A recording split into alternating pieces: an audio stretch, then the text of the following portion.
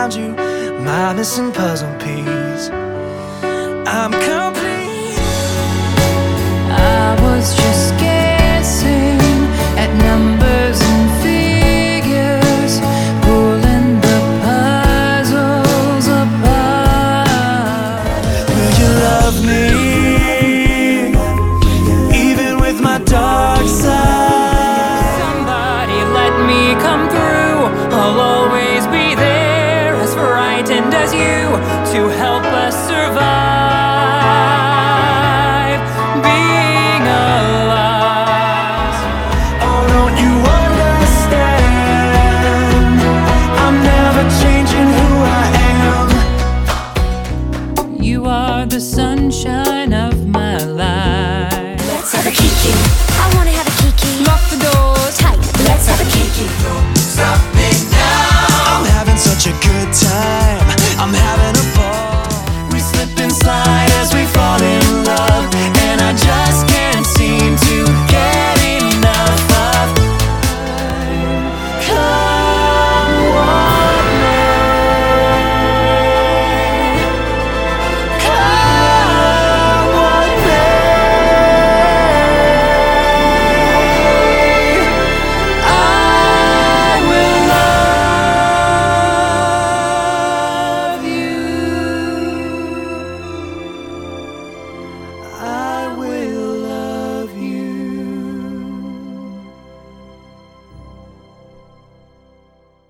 Hello, and welcome to Two Daydream Believers podcast. I am your host, Baysurfin18, and this is side B, if you will, of our makeover podcast, where we talk about the Blaine side. And with me today, I have a returning guest and a brand new guest, and I will let them introduce themselves for you. Hi, my name is Bethany, and I'm Invisible Raven pretty much anywhere you want to look for me.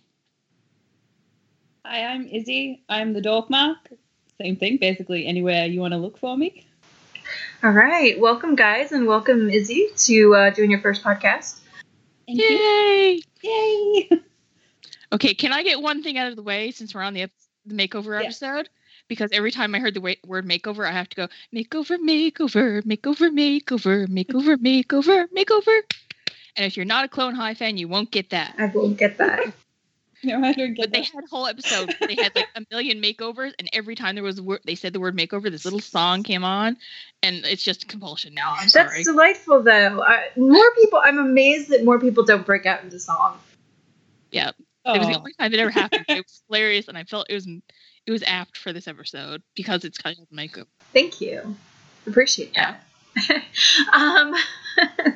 So kind of kicking it off, I kind of want to, well, Izzy, you mentioned in an email to me about these episodes feeling a little different from the rest of the season 4. And do you want to talk about that a little bit to kind of headspace? Yeah, well, to me, every time I rewatch season 4, like the first 3 episodes especially, I feel like I want to rewatch them as quickly as possible, but I also don't want to rewatch them. They're kind of, because they exist before the breakup, they're in this strange little, a strange little world. I can't even, what did I even say? Because, I don't know. Well, yeah. I'm trying to, sorry, help me. It's okay. I'm trying to remember what I said. It sounded so more articulate when I typed it out. And yet when I typed it out, I was like, this doesn't make any sense. No, it does. It does. And one thing that we've been talking about kind of thematically, we did a podcast, and by the time this airs, everybody will already have heard it, that seasons 1 through 3 are kind of their own season. Series, and then seasons 4 through 6 kind of start off this new series, and a lot of the beginning of season 4 is about change and about going in, I keep saying a new direction, which is, I feel ridiculous because, but it's about going in a new direction, and how the show itself feels different. It is Glee, the college years, mashed with Glee, the next generation, and episodes 1 through 3 are kind of not only propelling, getting the introduction to the newbies and trying to feel out the New York stuff, but it's also kind of wrapping up some of the old stuff. And a lot of the reset that Glee does has to do with breaking up all of the couples in the show, and episodes 1 through 3 is kind of getting to 4, where 4 should have been. I don't know. 4 is really kind of the break. It's interesting that Ryan Murphy and co. kind of have this thing where they don't usually end. They don't always end or begin things where people might expect them to. Yeah. So season 3 Ender was definitely an ending of something, but it extends a little farther. And like this Kurt and Blaine storyline, for example, there's an ending part in episode 4, not episode 322 or 401.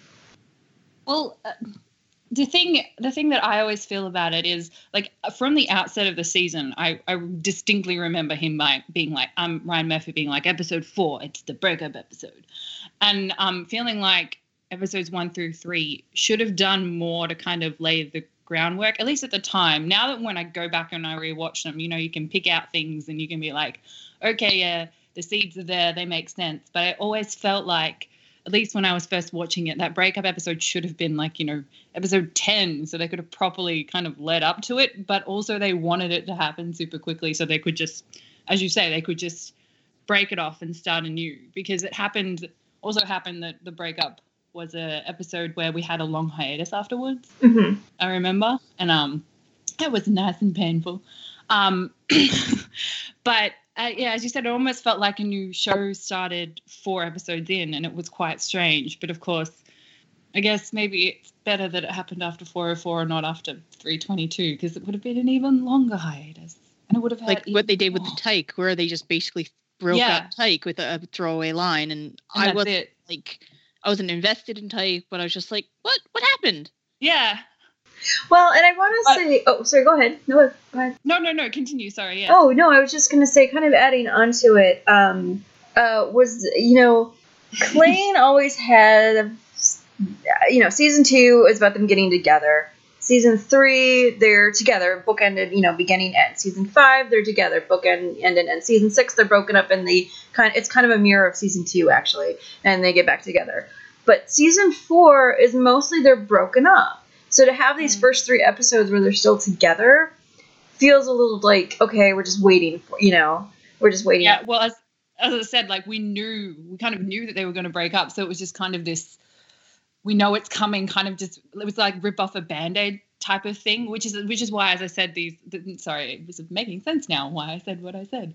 Why these first 3 episodes, you want to get through them as quickly as possible because you just want to rip off that Band-Aid. But also, once you know why they break up, you kind of want it to last as long as possible, because it definitely feels like a turning point. And this, I said this as well, it's really, I tried to watch this episode through the lens of someone who didn't know what was coming, because even though I remember we all knew that it was a breakup episode, we didn't actually know why they broke up.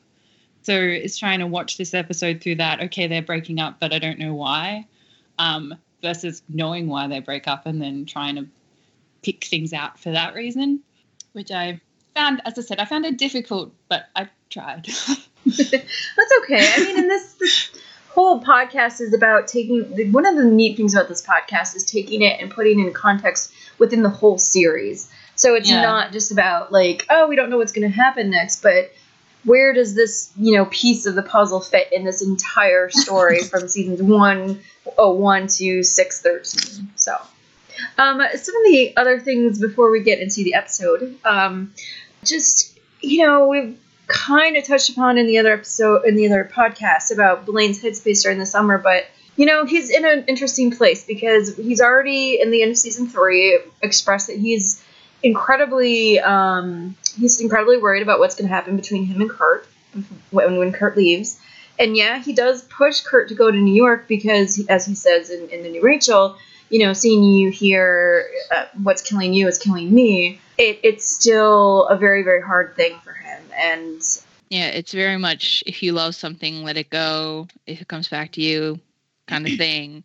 And he really wants to believe Kurt will come back or they'll be okay. But as we all know, they are not. Or not for a very long time. No. But do you think that Blaine... How do I put this?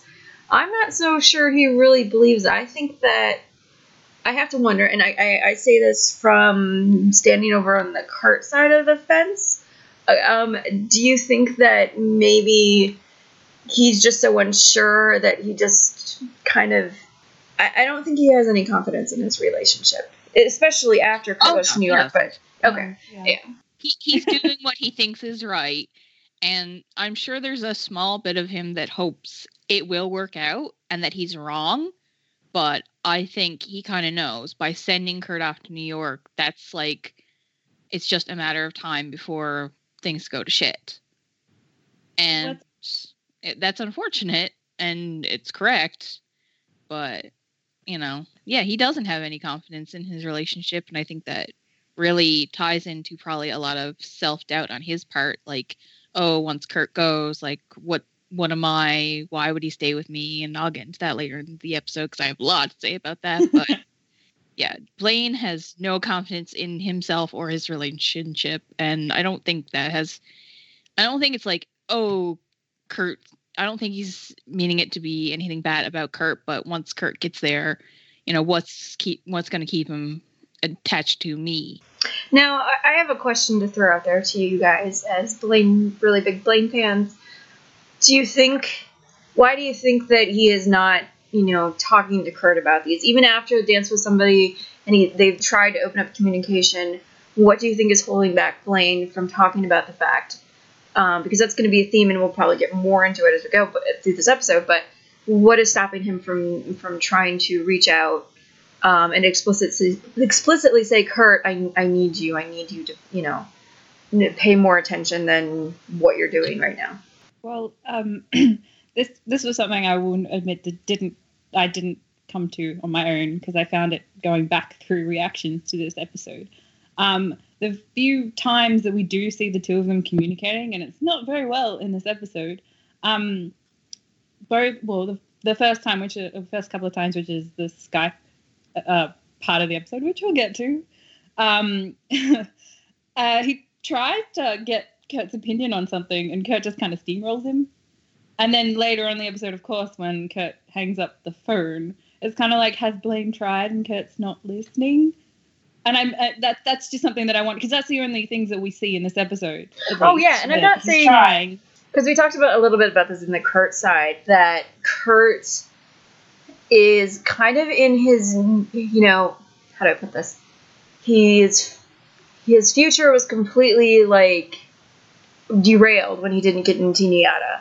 But he goes to New York anyway, and he suddenly has got this fairy godmother, and he's got this new job, and he's got this, you know, new loft, and he's going to reapply to NYADA, and he's got this new plan, and he gets really single-minded about it. And kind of, I don't want to say forgets about Blaine, but he is so, as I've always said in my own meta, he is so secure about his relationship that he kind of ignores he's not it. The same as Blaine. Like, he doesn't have the same insecurities. He doesn't, unlike, he's always believed that they're going to be fine.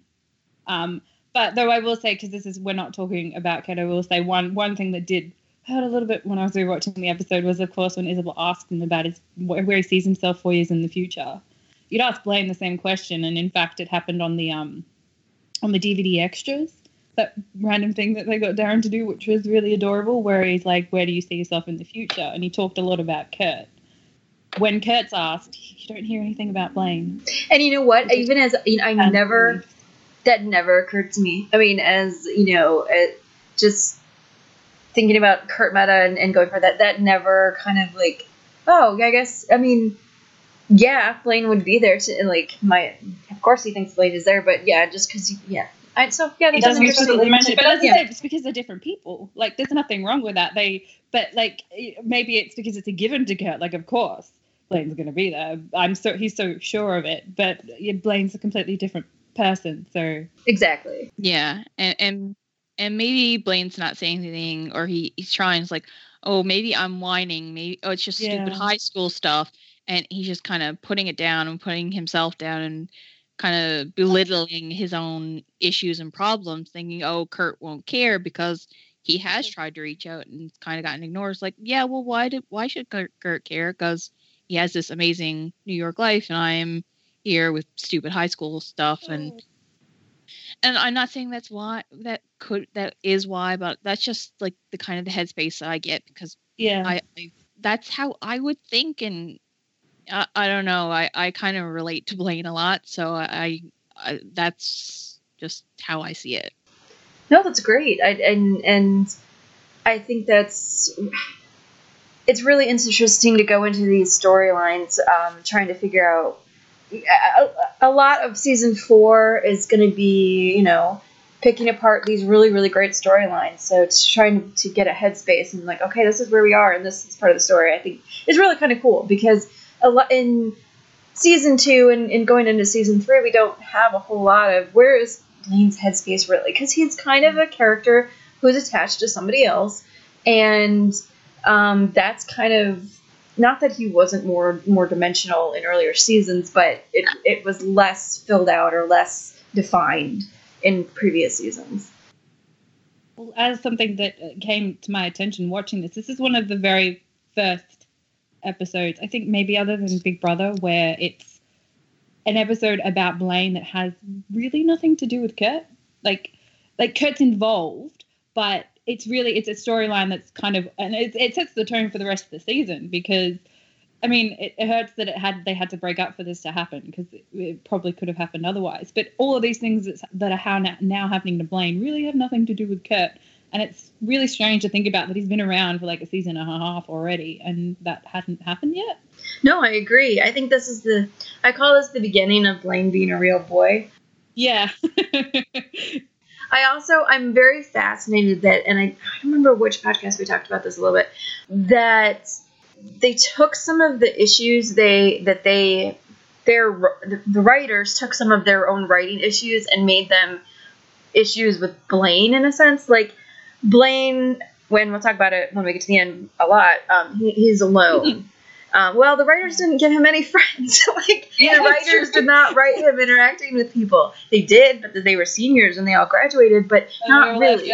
So it's like that kind of thing. Blaine is always with Kurt. Well, let's take Kurt away. Well, Blaine's going to have a hard time because Blaine's entire existence, was reliant on Kurt, and now it's not. He's a real boy now. So I just think it's fascinating. Well, I mean, you've probably talked about this again on the Kurt side, but there are a lot of hints that perhaps they were headed towards a fashion for Kurt future in this episode. I felt that a lot, and it makes me really wonder, if had Blaine gone to New York when Kurt did, you could have had Blaine at NYADA with Rachel, and you could have built up a whole NYADA world. So Kurt could have ended up in fashion. That just makes me wonder, what could have been. I'm completely cool with the junior stuff. In fact, I think it was great because, as you say, Blaine became a real boy. But I don't know. It makes me wonder whether they would have gone through with Kurt going into fashion had Blaine been there. I don't know. They were, yeah. Yeah.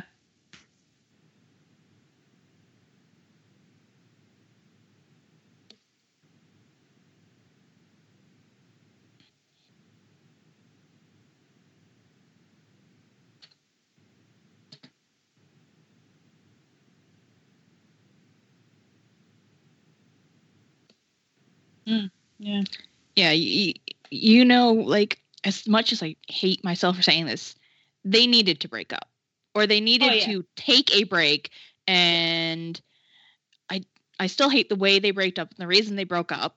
I still hate it. I will continue to hate it. Meta all you want about how it helps Blaine be a real boy and how it's better for them. No, I don't care. I hate it. I still think, yes, they needed to break up or take a break and either not be exclusive or whatever, but they both needed to grow as individuals and find themselves and everything. So yes, in the end, the breakup was a good thing. Had they gone to New York, they probably still would have broken up, as we saw in season 6, because the issues from them living together and everything probably would have reared themselves, and they're younger, they're less mature. They haven't gone through all the hardships, so it would have actually probably been worse. And who knows if they would have actually made themselves get back together had they both been in New York the same time. It depends on if Sue was there. I'm kidding. But I think even if Blaine had gone, they probably still would have broken up. Definitely not for the same reason, and probably under much different circumstances. But I think it might have actually been worse because they would have had like adjusting to new environment and It like might not have been Blam. yeah, well, yeah, wouldn't have gotten Blam. Sorry, because- that's a real sticking point for me. Like, oh. And then So that yeah, didn't- like as much as I hate everything about them being separated and then breaking up, yeah, it was inevitable, and I can't say it's for the best that it happened the way it does because I'm sorry, I will never ever ever be behind the whole cheating storyline. But that's why them happening in 4 episodes. Like they just had to think of the quickest, most I say most painless in terms of like cutting it off, and that's the way you do it. I will add that I am appreciative that they spent more time working on the two of them healing and getting back together than they did with them like on the downside and breaking up. I mean, like I'm glad that it wasn't like Thing. Yeah, I don't really like the cheating myself, but I am also glad that it was like, let's rip off the Band-Aid, let's get this done, and then let's start telling the story about how they get back together, because that's kind of what RIB seems to know how to do. And like, okay, fine, if they can't really know how to write like great couples while they're together, then fine, let's at least have them, working on themselves and growing back together. So I will take that. No, I was just saying you could compare it to the Britannia storyline where they broke up and it was actually like a really good, healthy breakup for good reason, but then they got no coming back together and it's just suddenly, oh, let's get back together, even though Santana was technically kind of still dating Danny and Brittany was all over the place, and then she left because Heather was pregnant, but because Brittany went off to MIT or whatever. So yeah, I think I kind of prefer the fact that we got Clayne fixing things and coming back together stronger because of it. Yep. I agree. Okay, so let's actually, 20 minutes in, let's talk about the episode. The first thing I want to mention, and we really won't talk about this for very long, is that the third plot of this story is actually about Will and kind of going off to Washington, or at least making the decision that he wants to make a better and make kids' lives better for whatever. I don't care. It's there. I don't really like Will all that much. And so, but I want to point it out there because it sets up for Finn coming back and to be a teacher. So, I just like to touch on. Which is a great storyline. Yeah, which it is. So I like to just mention what else is going on in the episode too. I will say the other thing, which occurred to me, and I can't believe I'm drawing this parallel, but like, he comes and talks to Emma about leaving, and she encourages him to leave. And I was like, this seems really familiar. Because I found it to be kind of similar to what's going on with Kurt and Blaine a little bit. Because there are so many parallels up the left, right, everywhere with all of the couples. It's just insane. And then because at the time I was like, why are they featured in the breakup? It doesn't make sense. And now kind of you have to go back and rewatch, and you think, okay, well, I guess it does make sense. Oh, one last thing before we get to Everybody Wants to Rule the World, which is the literal first thing in the episode. That, this episode's called Makeover. And, when we're talking about big themes like this, we should mention that, the show is getting a makeover. And as we were talking about all of the stuff that we've been talking about, season 4 is a different season and a different feel. And the show, the makeover, it's interesting that it comes before the breakup, but, makeover, the show is made over, and you're going to get a new feeling. Whether you like it or not, it's up to you, but it's going to happen. Oh, may I just say, you pointed this out in your email outline, and that was that that this episode doesn't have very many of the newbies in it. Yes. Oh, I forgot about that. Yeah. Yeah, but the thing was when I was trying to remember what happened in this episode, I was like, I'm going to sit down and try and think about what happens in this episode, and I thought it was just me not remembering their storylines. Because again, this start part of the season, they weren't handling them very well. They did much better later on, but I thought I was just being a really bad fan and not remembering any of their storylines. But it just turns out they don't have any. They don't have any, which is probably why I like this episode quite a bit. I mean, it is very Kurt and Blaine heavy on both sides, which is fascinating. But we talked quite a bit about the newbies in the first podcast, but they weren't handled greatly. At least I personally don't think so. But they do get better as they go on, Yeah, and they definitely. I still, but there's small parts of me that are still sort of like, why did you get featured in the breakup episode? Because at that stage, like, why? Anyway, that's the conversation for you guys to have during breakup episode. I love that. Like, you guys can talk about that later. We don't really have to do that here. Yeah. So the episode opens with everybody wants to rule the world.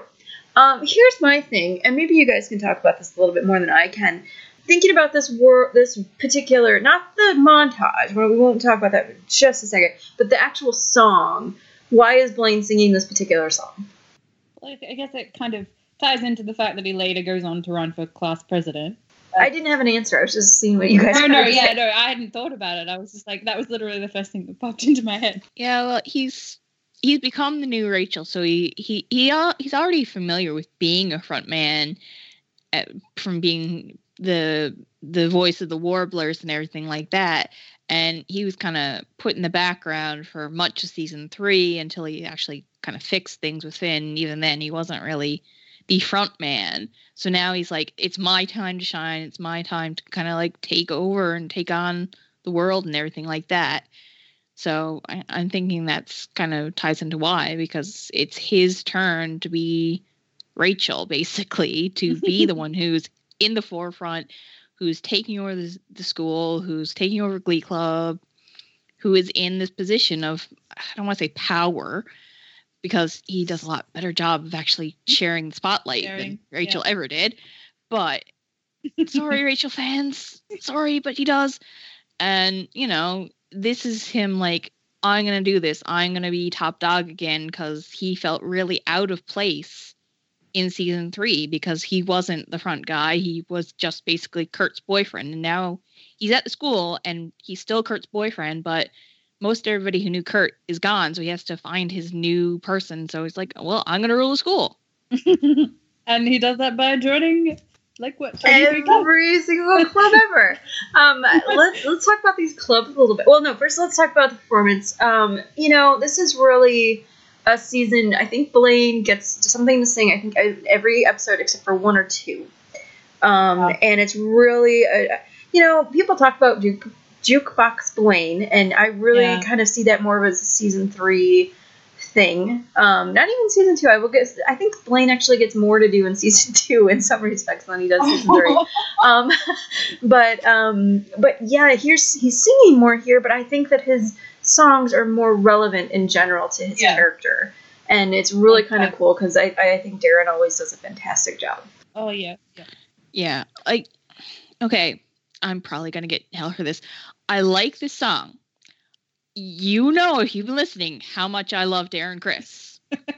Wait a minute. Are you guys both Darren Criss fans? Do you kind of like this guy? I don't know why. I'm kidding. Go ahead. Like, you know, I love Darren Criss, but this is not the best cover of the song.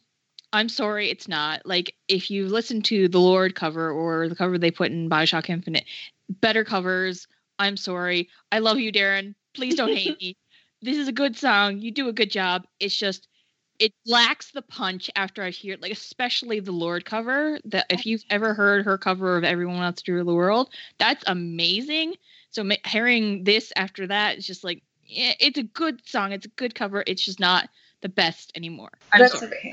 Well, it's so funny because my first thought, and you guys can correct me because I don't follow Darren as much as I follow Chris, but he would probably agree with you. Yeah, he probably would. But Darren's very self-depreciating about his own work. It's kind of funny. I feel that way actually about this is going to sound kind of funny too. About Piano Man in season 5. I actually think they did a little bit better of a job in the season 1 with Neil Patrick Harris and Matt Morrison. Yeah. Because, well, that one was live. They were just singing that one off the cuff, I think. But I mean, later on, next episode we'll talk about Teenage Dream and that being one of the most fantastic things that they've done. So we love Blaine. This is a Blaine focused podcast right now. Obviously, we love Darren. I'll be honest. I haven't heard either of the covers that you're talking about, and I think, oh my god, Lorde kills at any song that she sings. Seriously, do yourself a favor. Go find Lorde covering Everybody Wants to Rule the World. It's like really slowed down and powerful, and it's just amazeballs. And I say this as not a fan of Lorde, but it's been used in so many fan vids that it's just So good. And Well, see, because I'm coming from that point of view where I haven't heard that, I'm like, yeah, this is fine. This sounds good. But yeah, that's me being a biased Darren fan. But if you say, I mean, I agree. It's probably not my favorite song that Blaine performs. And when you kind of list his solos when you list all of his solos, I feel like this one sometimes gets left off. So I just forget about it. So, not that it's forgettable. It's just not the best one that he does. Oh yeah.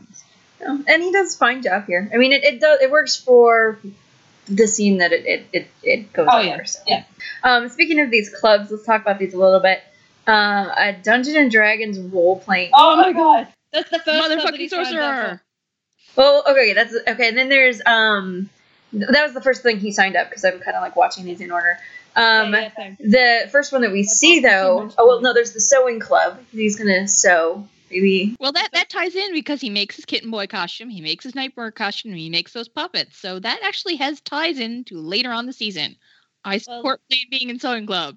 The one that caught my attention is that the very first shot that you see of him standing in front of that board, he moves his head slightly, and the first club the club that you see next to his head is the Bipolar Club.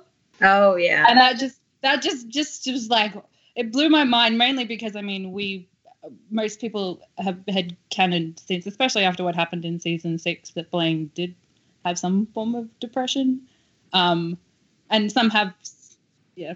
Oh, I was just going to say, we talked about, I don't remember if this is something that aired or not yet. I always feel bad about this because I do these so early in advance and I don't listen to them as they come out.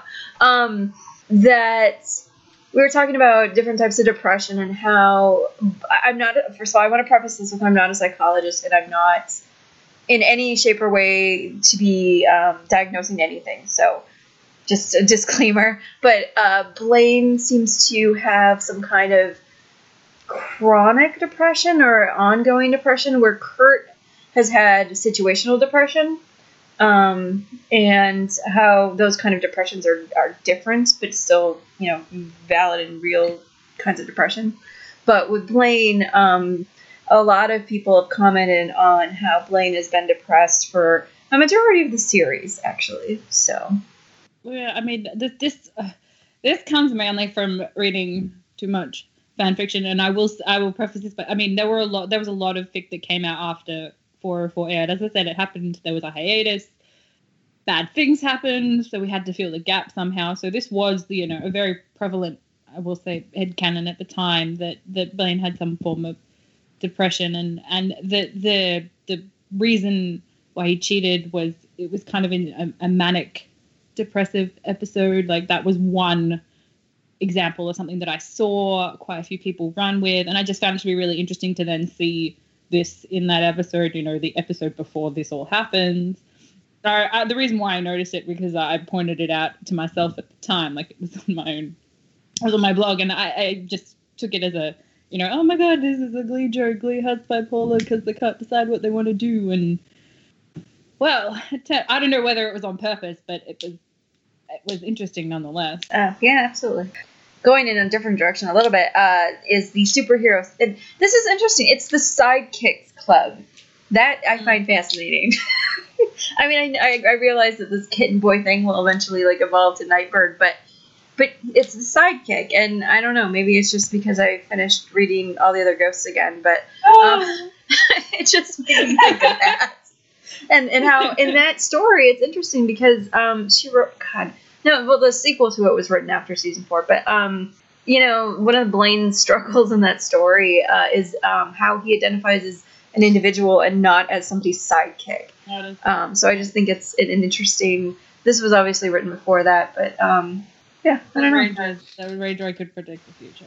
I know. Oh, there are some things in there that are very how did she? Yeah. But anyway, so sidekicks. There's of course the Dungeons and Dragons thing where he's dressed up as a wizard, which may or may not be a callback to something else that Darren might have done.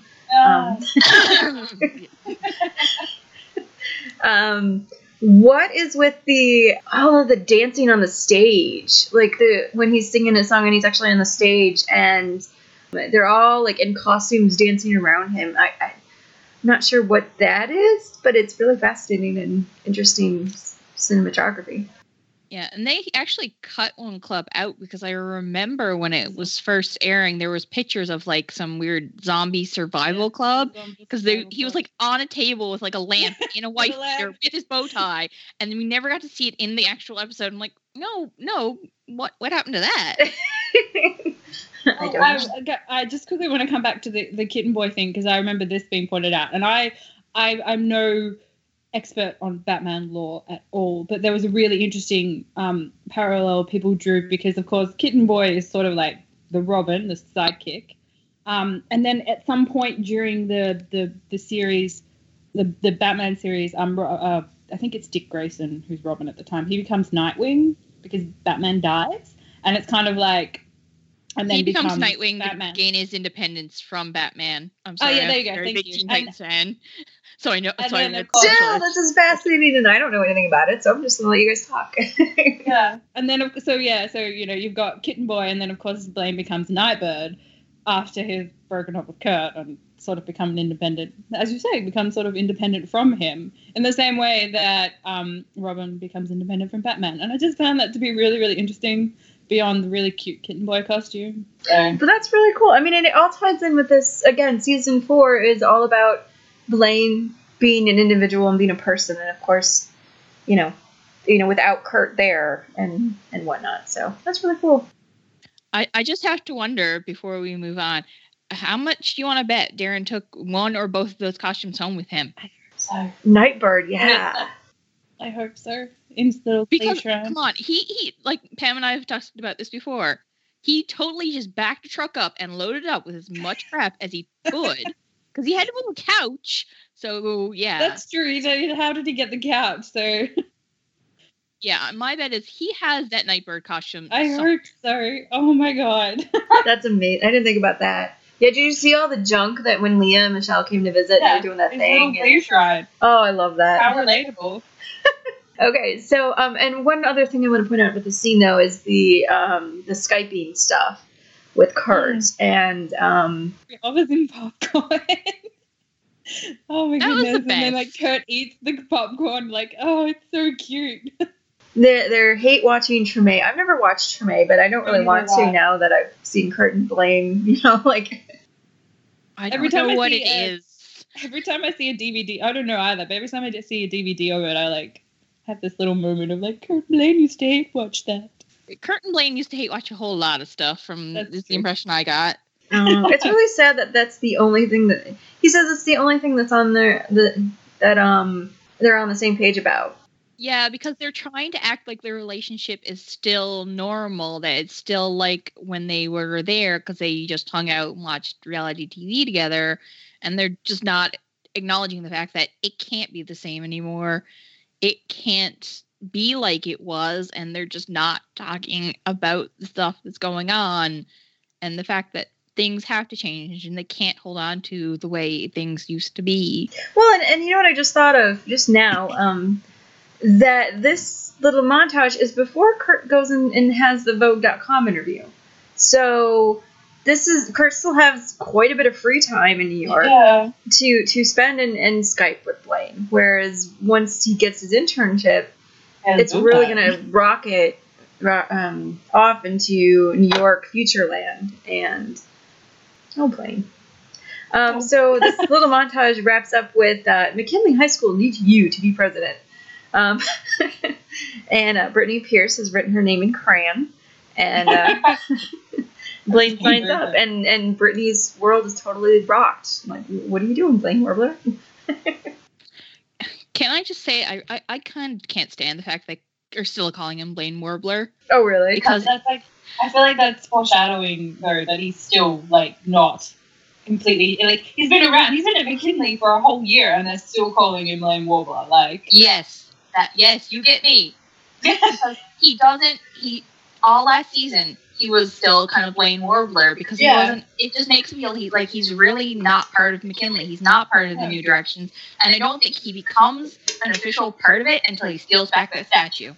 Yep. And that, of course, that's the episode where Hunter literally says that they still call you Blaine Warbler. Mm-hmm. Yeah. So And it's just, it reinforces the whole I'm so alone, part of this episode that he's still thought of by, well, at least Brittany, but I'm sure by other people in the Glee Club as Blaine Warbler. He's not ever really been a part of the club, and that was something he fought against all last season, and he's still fighting. Yep. To be a part of this club and this school, and yeah, basically until he goes and steals back their statue, and I think it's Dynamic Duet, he's really not a part of them. Yep. he literally like he gets rid of the Warbler, like he says no to them. Yeah. As you say, gets rid of the turns his back on them, and that is And nobody at McKinley or in New Directions really gets that. Right. I don't think. Because Finn's like, you're a part of the group that makes us gel. You're the biggest part of that because of all the gel. Ha ha. It's not funny. But nobody really tells Blaine, you're one of us, because they're still calling him Blaine Warbler. And I think that affects him more than he lets on, but it just irks me. Izzy gets me. Not to disagree, because I'm not really disagreeing with you or anything, because I do agree. I also think that Brittany is kind of a special case where, she's calling you Mercedes, so she's the one that called him that, really. But no, I do think you have a very valid point there.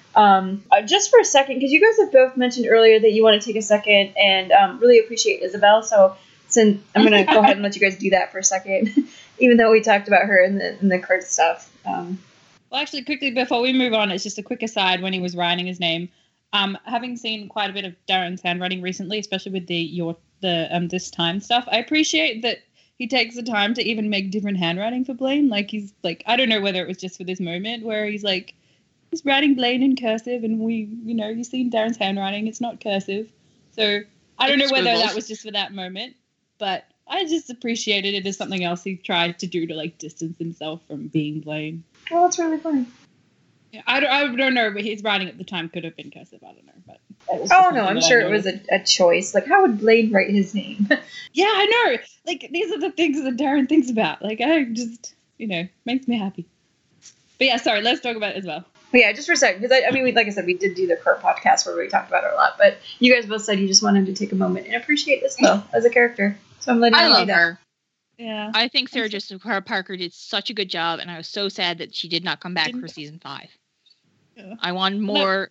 Well, I mean, I said before, I thought they would go in that. There was a period of time when I thought they would go in that direction with Kurt going into fashion. I think part of the reason why they didn't was because either they couldn't get her to come back, or they just didn't think it would work anymore. So it made sense to leave that storyline behind.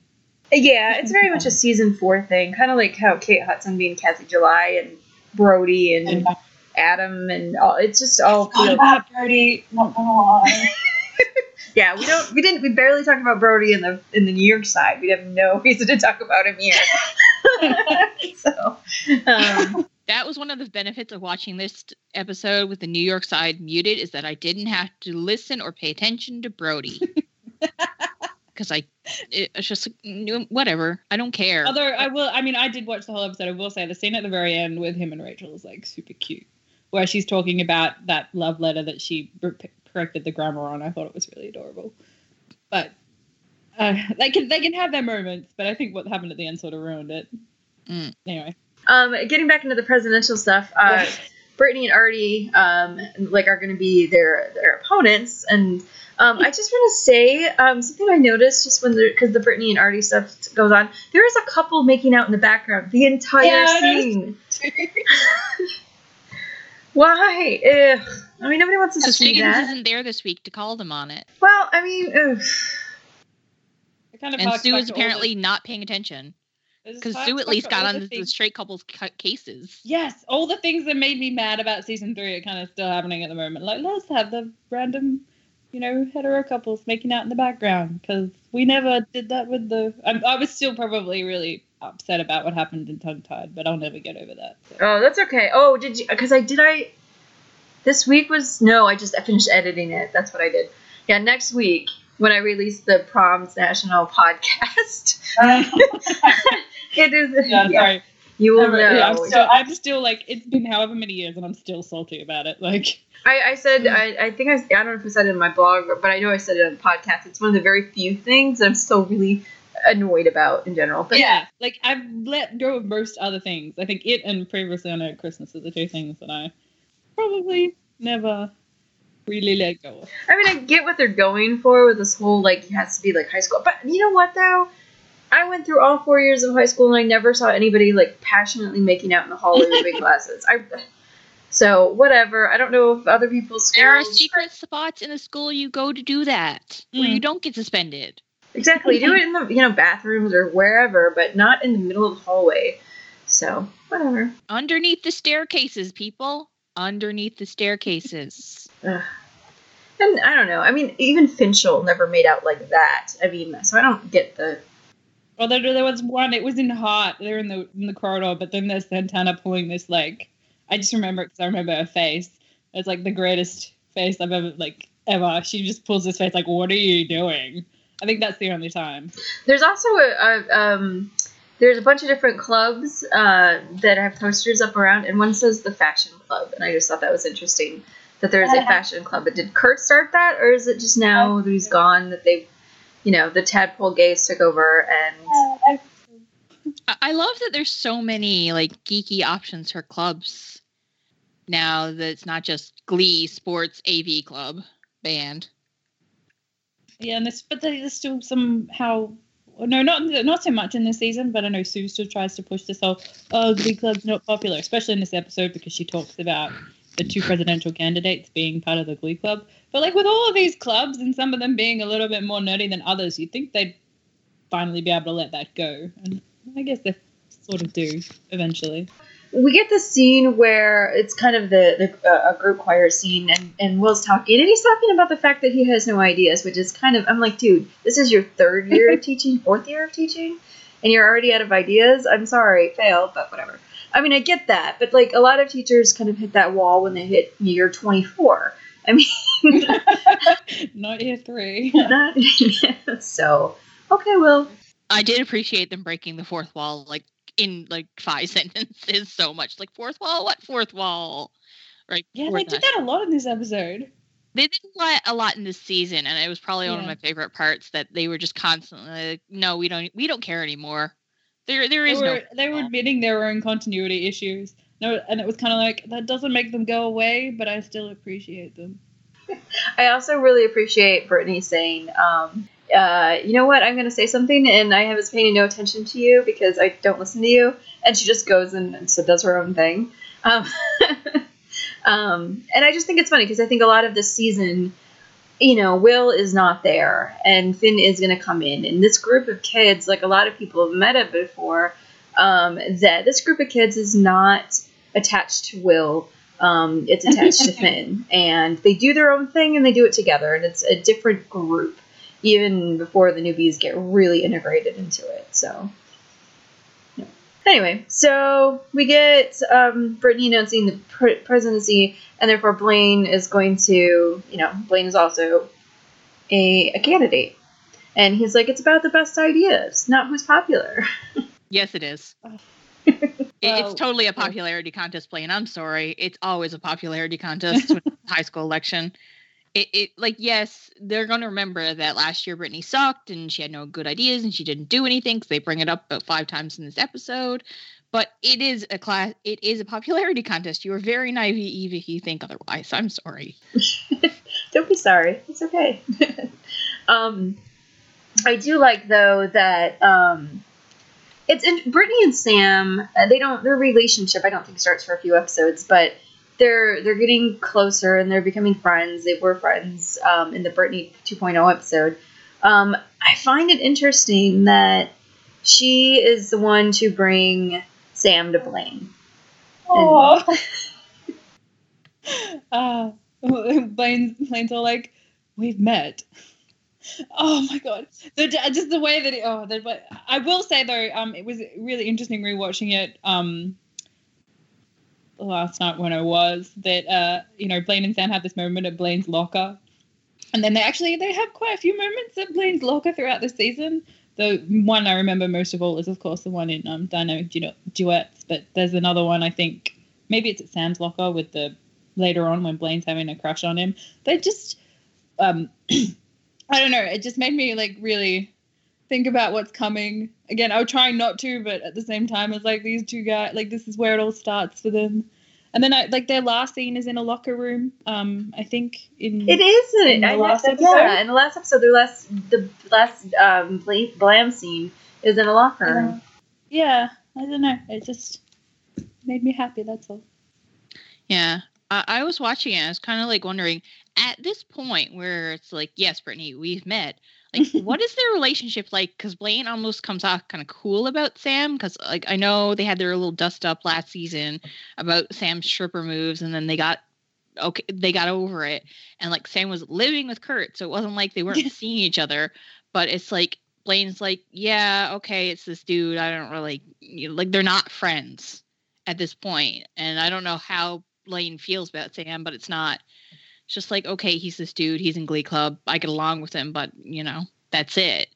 He doesn't know what to do with Sam or what to make of him at this point. And it's great to see it come from where we started to like the end of the series where they're best bros. I have a question for you guys. I talk about a lot with Kurt about how he likes to be in control of things and how he is more comfortable when he's controlling the situation.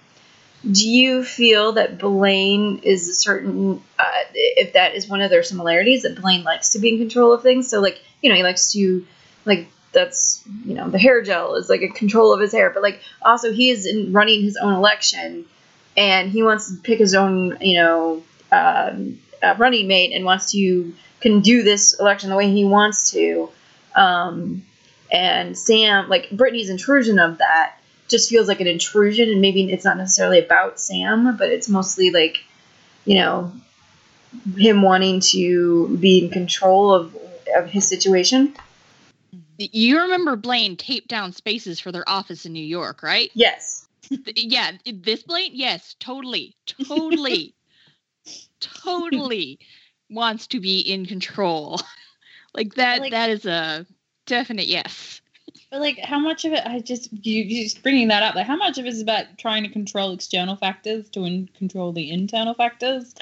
Like, I always feel like, I don't know, maybe, I feel like Kurt's sort of the opposite, like, he's always in control of himself, where things happening around him that he's got no control over, things keep happening to him and he has to react to them, whereas with Blaine, he's trying to control everything around him, whereas everything that's happening on the inside feels sort of out of control. Oh, I like that. I haven't really thought about that, but it's a really cool idea. That literally just came to me as I was talking, but... Good job, you. I was just like, hey! Wait a minute, theme! No, awesome. Yeah, that's why I love doing the podcast. I'm always coming up with something new, so awesome. Yeah. No, yeah, let's... But yeah, it does feel like, because a lot of things happen to Kurt. I feel almost like he's constantly reacting to things happening to him. So I guess that's why I would feel he would want to have control over himself. But yeah, I don't know. Interesting. So, but yeah, we get this, we get Sam pitching himself, which was kind of sweet. And Blaine kind of just like, fine, we'll try this out and see what happens. He's not impressed at all, you're right, but it'll give him the straight guy vote. Which cracks me up. Like, wouldn't that be like 99.9% of the vote? Oh, man. Okay. Another. This is addressed later on the episode, but where it's like, yeah, we just randomly decided to have a VP race as well. Like, where was this last season? Oh, I know. Nope. That's a good point. Yeah. Where weren't there vice presidents? That would have been so much fun. But, like, my experience with student government is usually, like, there's a president and usually, like, a treasurer and a secretary, and I've never known there to be a vice president. We had a vice president, but it was really a format. It just was just to have one. Yeah. There wasn't really anything. Yeah. Not that our student government did anything. Yeah, no. That was one of my points for later on in the episode. It's like, what really do they do other than head a bunch of committees for dances and events? That's pretty much it. I don't know. And, like, it's the same, like, Brittany last year did the one thing, which they keep mentioning, but really, what does Blaine do this year? Like, after this episode, does him being class president matter or get mentioned or have any influence on anything that happens in the school? I don't know about the school, but he does do the, like, they're having a meeting at the beginning of the Sadie Hawkins dance one. Yeah, and like that would be something the president would typically do, be in charge of events like dances. But, you know, he didn't really do much other than these things that, you know, he did more than Britney, but it doesn't matter. You know, now that I think of it, I'm trying to, like, do they even remember that he's the president in season 5? Because the president is supposed to plan prom. So that means that Blaine planned that prom in season 5? I think they're supposed to at least be on the prom committee, yeah. But, like, I think they mention it when they had the whole stupid who's going to be valedictorian debate, and then it came down to it's going to be Blaine. Oh, that's true.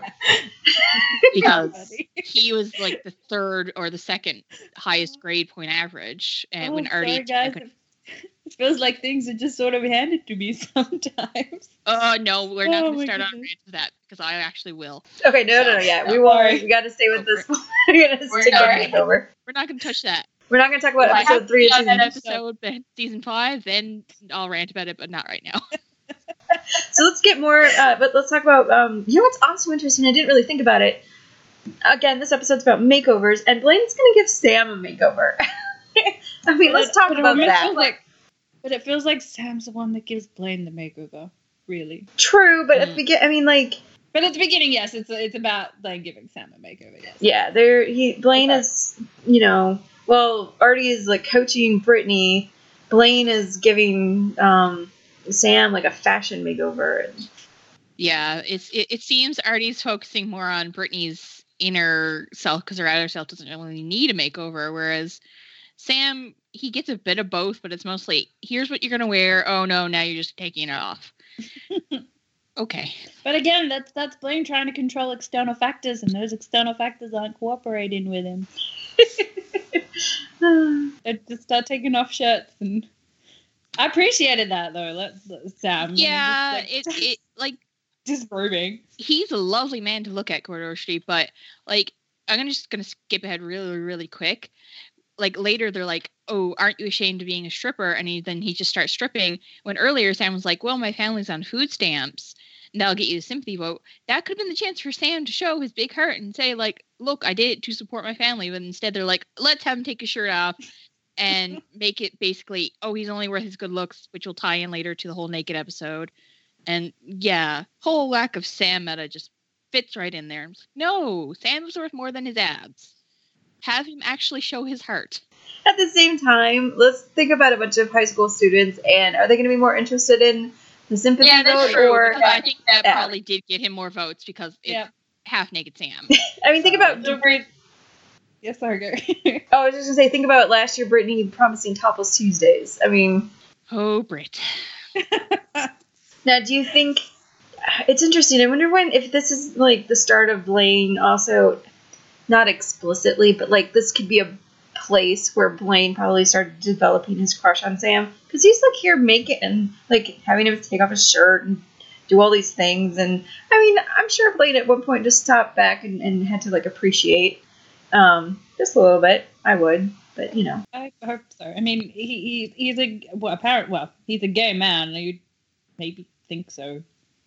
Although again, we'll probably get to this when we get to the debate part. But his reactions to Sam are pretty amusing. He does not look very pleased.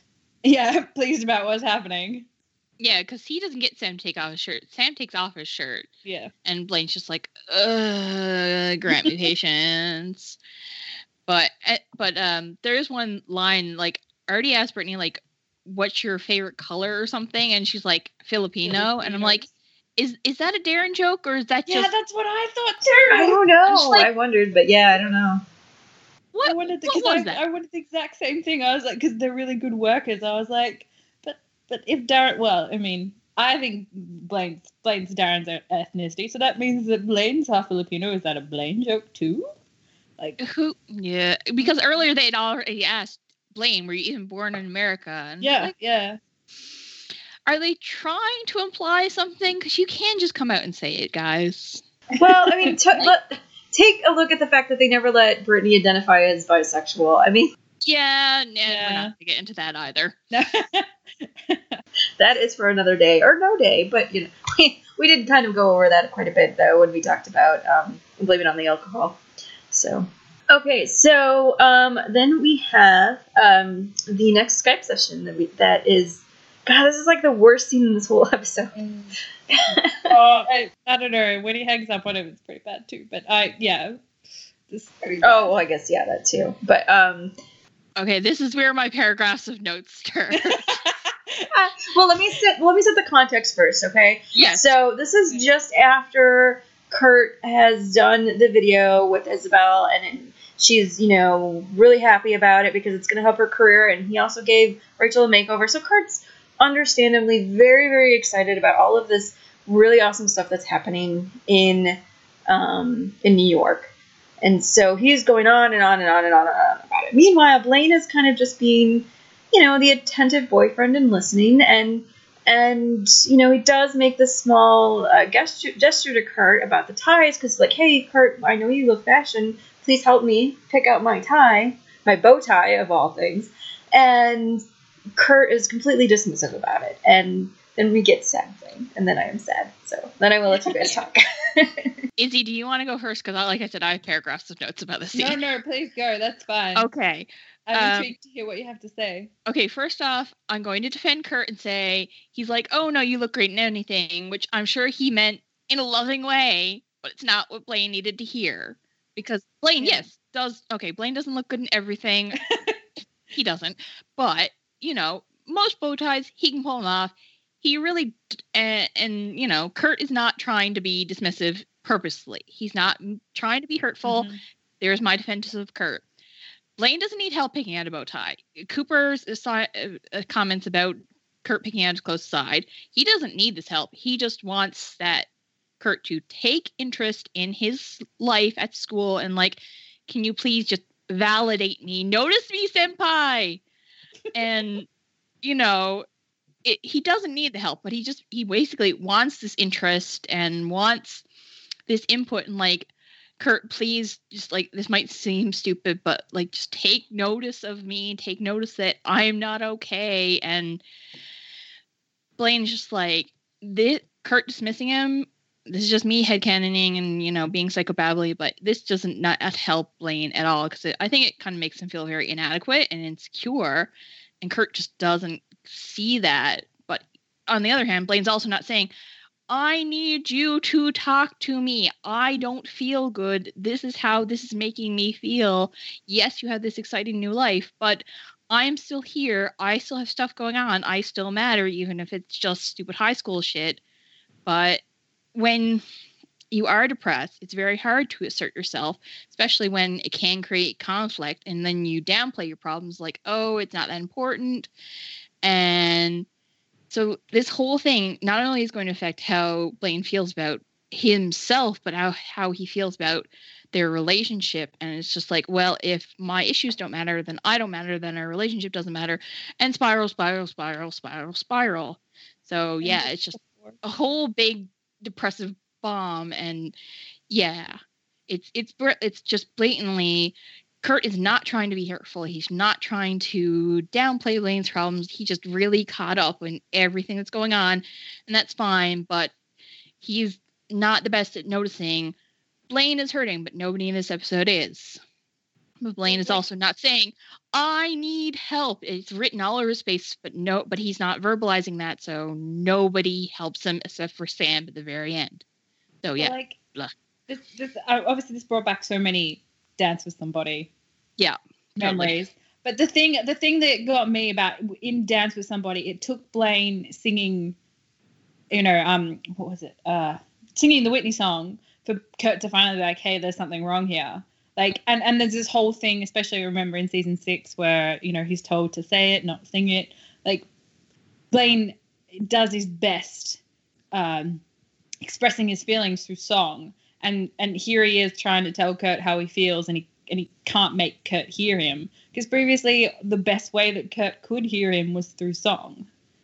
Well, Yeah. metaphor. But could he get a song out is the other point. Yeah, It's just he can't. Yeah, and then of course, the next time he sings, it, I think it's barely breathing. But we're not going to get into that. But like, he's he's just not good. I'm sorry, I He's just just not good connected at what that saying- was. Sorry, it's horribly depressing, and I'm laughing. I'm sorry. Go ahead. Yeah, no, we got to laugh. We can't, the way you get through it. Yeah, and the thing is, this kind of goes back to what I've always kind of defined what was going on at this time period is that, Blaine doesn't have enough faith in his relationship, and on the other hand, Kurt has too much. It's like he has a garden, and, he planted all the flowers, and they're going to grow, but he forgets to water it. And it's like, you have to tend to it. He's just like, but it's there, it'll grow, it'll be fine, I'm okay with it, but... Yeah, no, you have to. The rain comes, the rain will water them, it'll be fine. and this is the thing that I keep, and we talked about this a little bit on the Kurt side, is that the unfortunate thing, how do I put this? It's nice to go back, having the entire show behind you, having some years of, after the show's over to really reflect, because fandom at this time was so tense and so divisive that we couldn't have these kind of conversations. I mean, there are two sides to the story, and they're both in the fault for different things, and there's a reason on both sides. I think, actually, despite the fact that the cheating was there, and it's, just like the bomb that they wanted to throw in there to make it like a cut and dry, breakup, there are reasons on both sides why this wasn't working. And I think that Glee had done a very good job of, when I look back at it, of setting that up and showing that. And they could have done more. They could have done a lot of things better or differently, but there's still a really good story here. And I just think it's really interesting to go back and see, okay, well, Kurt should have been, paying more attention, and Blaine should have been speaking up more. And this is what happens when, your significant other is just in a different place. And I said this on the Kurt podcast, which is now probably going to be redundant for the listeners, that, when you're 41 and you're 42, the age doesn't make much of a difference. But when you're 18 and 19 and one person's in high school and the other one's in college, and you're still growing and you're still learning about relationships and you're still trying to figure yourself out, there's going to be mistakes and there's going to be insecurities. And when it's the first time you're going through all of this, you don't have any way to navigate that. So that is my big spiel. Well, I think that the main thing, that issue that I always had with the cheating, is that it always never felt like Kurt took ownership for this behavior. And again, I've come to terms with it and all that kind of stuff, but he didn't necessarily do anything wrong. Like, he didn't actively seek to ignore Blaine. But at the same time, I always felt like he should have just been like, hey, yeah, I should have paid more attention to you. But it was never fully addressed in canon, so it just kind of, it's something that I always kind of wish, it's one of the very few things I think I wish it had happened. Yeah. But, I will say that in season 5, he is he's much more attentive to Blaine in his actions than he was, like in the beginning of the season or whatnot. They don't ever let Kurt apologize, and that's a show thing. It's not something... Yeah, that's a show thing. Yeah, that's not a Kurt thing. Right. I don't necessarily blame Kurt for that. I think that it was... They could have written a lot of things better. I like to believe that it happened. And, like, as you say, in season 5, like, there's way more conversation. There's way more communication. So, especially when they're still apart. And Blaine is still... Kurt is still trying to be supportive of Blaine in a lot of ways. He's still very much trying to do his best to make sure he's communicating what he can. And it's funny because with the second breakup, there are still definitely issues that they haven't resolved. But I do think that it is that in between the two breakups is a much more mature relationship than they had coming into this part of the series, if that makes sense. So did you get through your paragraphs?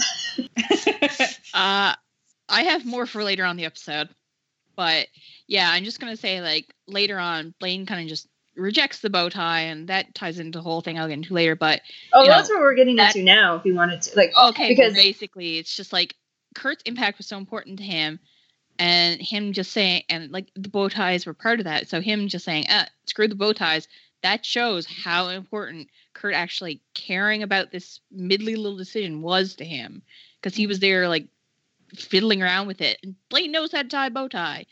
He's doubting his decision about the bow tie, and he's probably doubting a lot of things going on right now. So he's there just trying to fiddle with it. It's like, did I pick the right bow tie? Did I pick the right bow tie? And he's like, shag it. Kurt doesn't care, neither do I. Well, actually, Sam comes along, though, and basically says, lose the bow tie, you'll be fine. And that's when Blaine is like, you know what, fine, I will. Yeah. The thing that I found interesting was Sam said, it makes you look uptight. And the sweater vest totally doesn't. But it's more like, again, this is Blaine, like, trying to control, the hair gel and the bow tie. Like, he's just so wound up. It's just kind of waiting. We're just waiting for it all to kind of explode in his face, which it does. Not in a good way. No, I'm kidding. I'm sorry about that.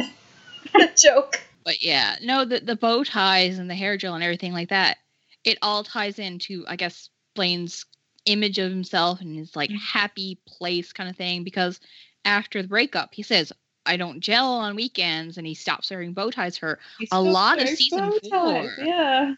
And like in season 6, after they break up again, he doesn't gel for one episode, and like I think he's still wearing bow ties a lot of the time.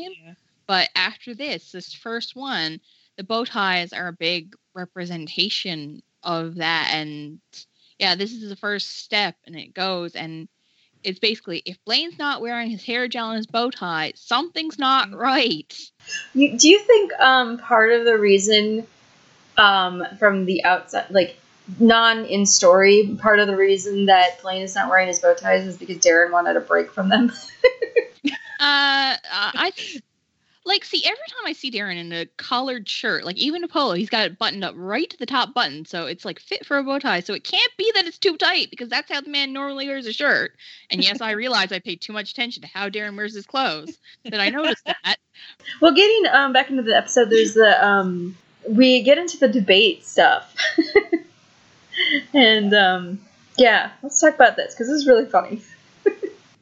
Yeah, well, Sue mentions it's only Glee clubbers this year, and I'm just like, yeah, you're right, because the jocks, aside from mostly the jock story ties in with the newbie story mostly, because Ryder and Jake are on the football club, but still, like, the jocks don't matter this year.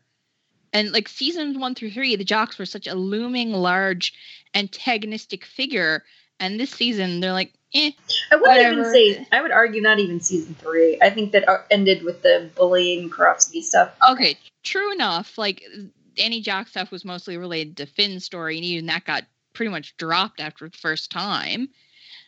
But, like, season 1 and 2, especially with Zemo and Karofsky, the jocks were just this big thing. And even in season 3, Rick the Stick was running for school president. Okay. And, like, this year, it's all Glee Club members. So the jocks don't, like, the higher ups, the more popular crowd, don't really exist. And, like, even the Cheerios play less of a role unless the Glee Club people are in Cheerios. Well, and that's interesting, because even they try to bring that back a little bit with Brie in season 5. Yeah, that's right. It's mostly absent for season 4, with exception of Kitty.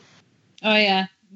I forget that Kitty was like because the newbies weren't in this episode. I forget how horrible Kitty was. They are. I mean, like, they're sitting in the audience for this. There's Marley. Marley gives Lan a hug at the end. Oh, I know. That's sweet. Jake's there with two girls on each side or something. He puts his arms around them. Yeah. Speaking of Marley, made me think of the new Rachel stuff, and something in my notes that kind of goes back and talks about something we were talking about just a second ago. To bring it, a lot of people talk about Blaine as the new Rachel, and because I haven't been paying as much attention to Blaine when I was doing my meta for season 4, I wasn't noticing it as much, but now that I am seeing it a lot more. And it's interesting because Rachel's story, like, she gets herself a makeover, but she kind of, she's trying to change her outside so that she can present something that she's not. And the bow tie thing kind of reminds me, I wrote that there's some interesting subtext here about Blaine trying to accept change, though he's kicking and screaming through it. And that parallels what Rachel is going through. Yeah. I found it really interesting. You asked, like, do you think they took out the bow ties because Darren was sick of them, whereas Rachel got a makeover so she could basically just be in Leah's Leah. clothes? Yeah, that's true. Like Rachel's makeover is blatantly so she can be Leah, whereas I don't know. I think the bow ties is a bit more meta because the clothing department on Glee, you gotta give them amazing. props. I think that was an intentional choice, and I'm sure Darren didn't mind losing the bow ties because he always complained about Blaine's grandpa preppy chic, but I think it was more intentional than Darren was like, can we please lose the bow ties? Yeah. Well, and I think even with Rachel, I will defend it a little bit and say she is trying to be an adult. She's trying to show that she is an awesome New Yorker and she can do amazing things. And look at me, I'm just so amazing and awesome and adult. Yeah, no, I'm not disagreeing with that. I'm just saying the particular style they chose is Leah. Yeah, it's Leah. It's totally Leah. Like, I have no problem with them making her over, but the way they chose to present her is totally just, this is Leah Michelle. And I'm not disagreeing with you at all. I'm just saying the style they chose, that is the reason for it blatantly. I can't think of any other reason why they went with that style. Mm-hmm. I feel like it's not until later where they eventually get to a happy medium trying to balance the Rachel with the Leah. But in season 4, it's very much just yeah, and they actually walk back on it. Like when we get to Naked, they kind of go back to older Rachel. But so yeah, we can go back to. Sorry, I just like saw that in my notes. I'm like, oh wait, we have to talk about that first. And then well, just to say, because I was paying attention. It's actually, I think she's having a conversation with Brody. When this whole thing about your inside matching your outside comes up, I think, and then Brody says something like, I wrote it down, but it was something like, it's just your outside catching up or something. Yeah, we talked about that a bit on the other side, but go ahead. I would like to hear your thought.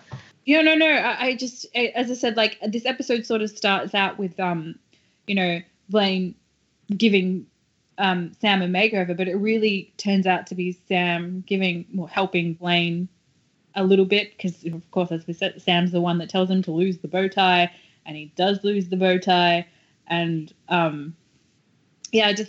don't know, I don't think I've fully like elucidated what I'm trying to say, what I'm thinking, but like whether or not Blaine's inside is catching up or not. I'm sorry if his outside's catching up on his inside, but I feel like that more has to do with the fact that he doesn't know what his inside is yet, and that again comes back to not really feeling like he belongs where he is. Mm-hmm. I don't know. No, that makes a lot of sense. Yeah. So yeah, getting back into the debate, I just want to point out Sue's line of, you know them as the pimp and the gimp. The pimp and the gimp. Oh dear. And and Artie is so articulate and whatever, and then as you said earlier about how Sam just starts stripping, and Blaine's like, oh god. And then we get the presidential debate, and Brittany and her like, I'm gonna have school all year round. There'll be no weekends. No weekend. I just wanted to take a moment because at the time, fandom had this weird obsession with Stoner Brett. I just want to take a moment to appreciate that he was in this episode, and he walks out after she says that. Yes. Okay, so I do need to quote Blaine here. He's like, telling anyone what they can or cannot put in their hair is disgusting. It's the first step towards tyranny, my friends. The next thing you'll know, they'll start burning books. And then they'll probably start burning people, too. Oh, Blaine. Let's end this tyranny. Yeah, he kind of comes off as a drama queen with a bit of that, but you can tell he's still damn sore about that hair gel because the hair gel is a part of his shield and his image, and having to strip that off and put himself in such a vulnerable position, I can see him still holding a grudge over that. Oh yeah, I'm sure. And it's like kind of a legitimate one. Like, yeah, some people are like, oh, it's just hair gel, but it's like, no, because that is part of the control that we've been talking about, that Blaine holds over himself and his hair.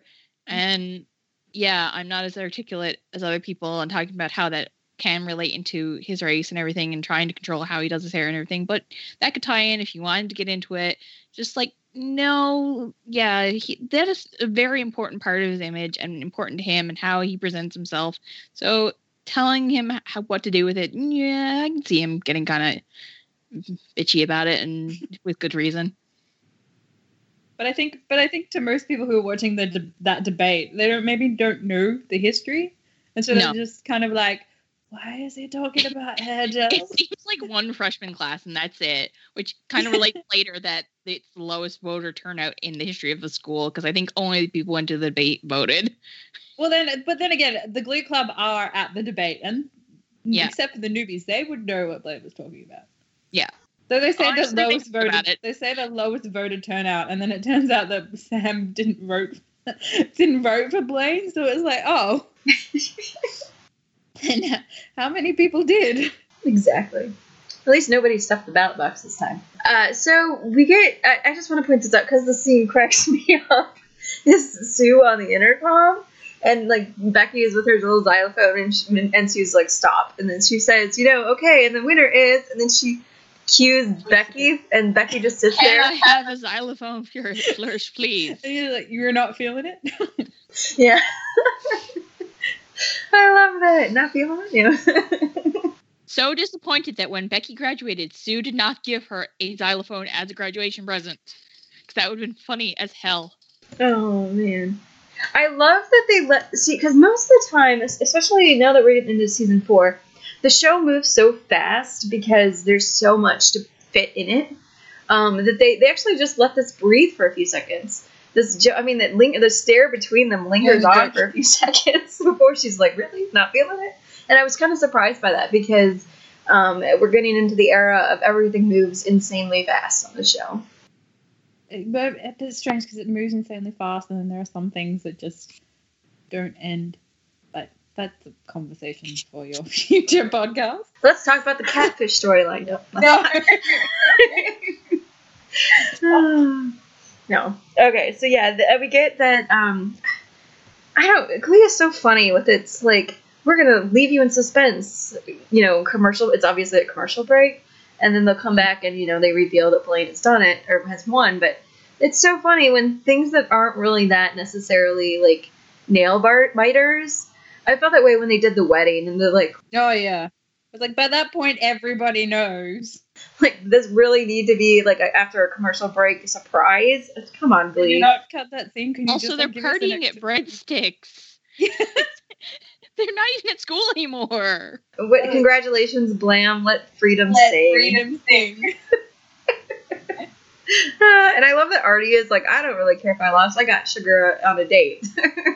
Oh, Artie. Artie. Just as a quick aside, though, in the part where they announce that Blaine has won, he's still not wearing a bow tie. Like, he's like, I feel like, I don't think he wears, I can't remember, I should have rewatched. Part of me wanted to rewatch the breakup, but then I didn't. But I don't think he wears one at any point in that episode. No, I don't think he does. I want to say I don't think he wears one again until past dynamic duets, but I'm not 100%. I'll have to watch for it. I don't exactly remember when he starts wearing it again, but we'll have to watch for it. So, and if I somehow miss it on my podcast, you guys just like fill me in and be like, "Yo, you messed it up." Go back and redo the podcast. No, I can't. Interestingly though, and I'm going to point this out here, the show I don't know what, Ryan Murphy gets these obsessions. I'm guessing for season 4, he has like this darker image in mind because, yes, after the breakup, a lot of people are wearing black, and that's purposely done because, mourning relationships and whatnot, but the color scheme of this season is really, really dark. And I know exactly when it changes. It's going to stay really dark all the way until Wonderful, when Brian Murphy becomes obsessed with orange and everything's brightly colored again. And you get into season 5 and it's all really bright colors. Even this episode, it's a darker color palette that they're using. And I think Rachel and Brittany 2.0 kind of felt the same way. So it's not just the characters and the writing, it's also the aesthetic of the season has changed as well.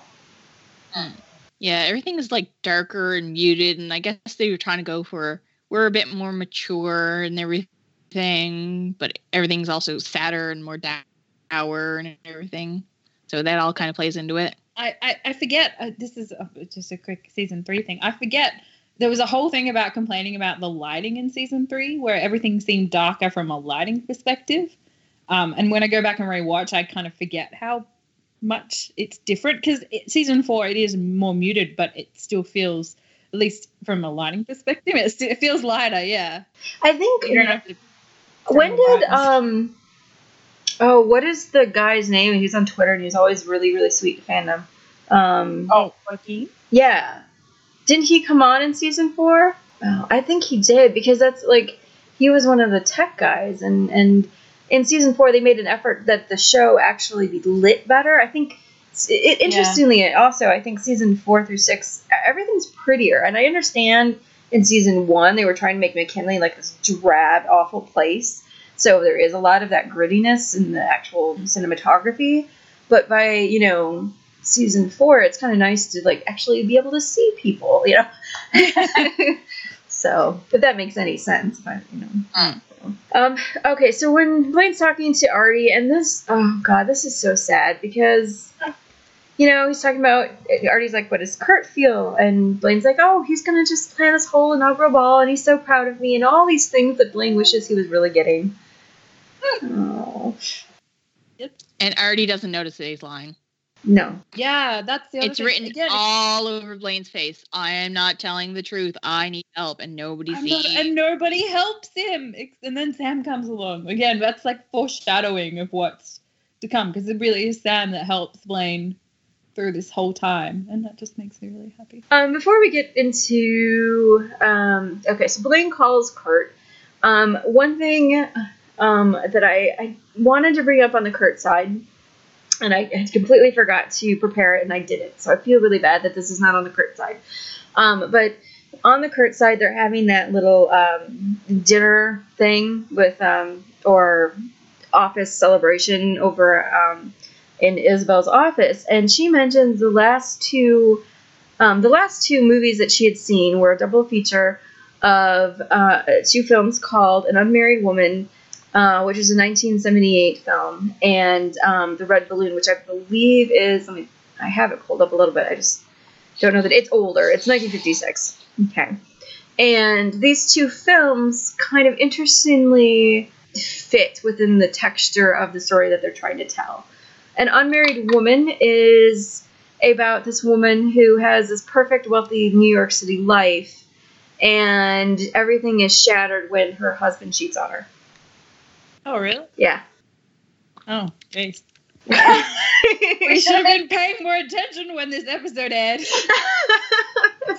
And interesting, The Red Balloon is about, it's a silent film with this kid and his red balloon, and he's having, you know, it's a really sweet moment with, like, this kid loves this red balloon. He goes off and he plays, and at the end, like, these kids kind of gang up on him and they destroy his red balloon, and it's kind of a among other things. I mean, I guess there's a lot of religious tones to this that I'm not going to talk about, but it talks about the destruction of innocence, and how this, by the popping of the red balloon, the little kid is no longer a childlike, which also fits more with Kurt's story of, like, when Isabel says, you know, oh, I hope you always retain that naive, wide-eyed optimism that you have. And we all know that, well, his red balloon is going to get popped.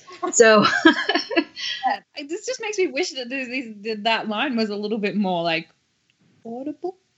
Not going to lie, I focused on the fact that she talked about it being a double feature, and I remember, you know, in I Do, where they talk about going to see a double feature.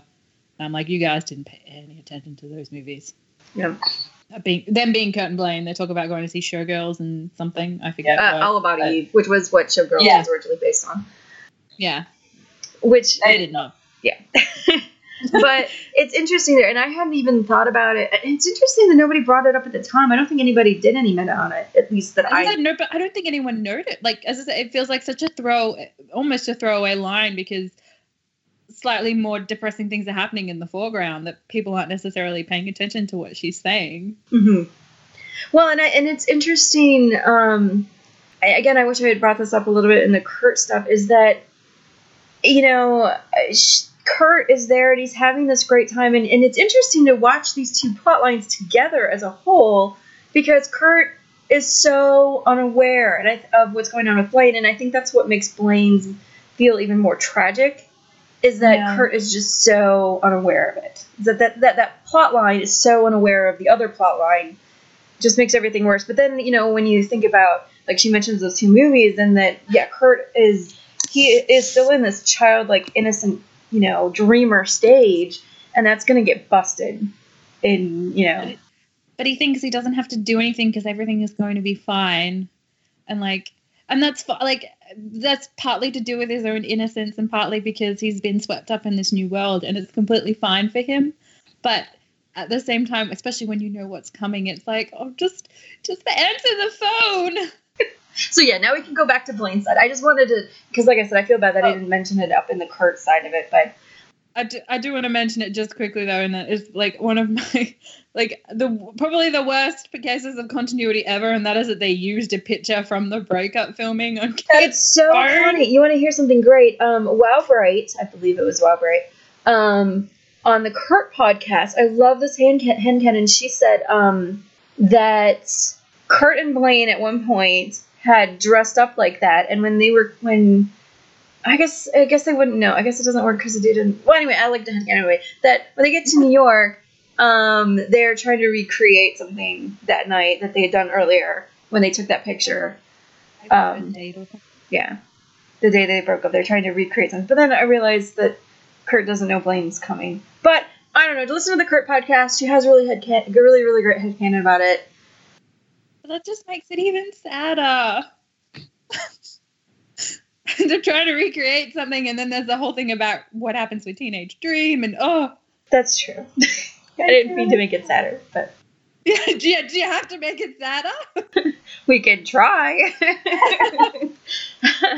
And the other thing that we mentioned over on the other podcast is that, you know, it's hard, especially being on Blaine's end, for him to just hang up.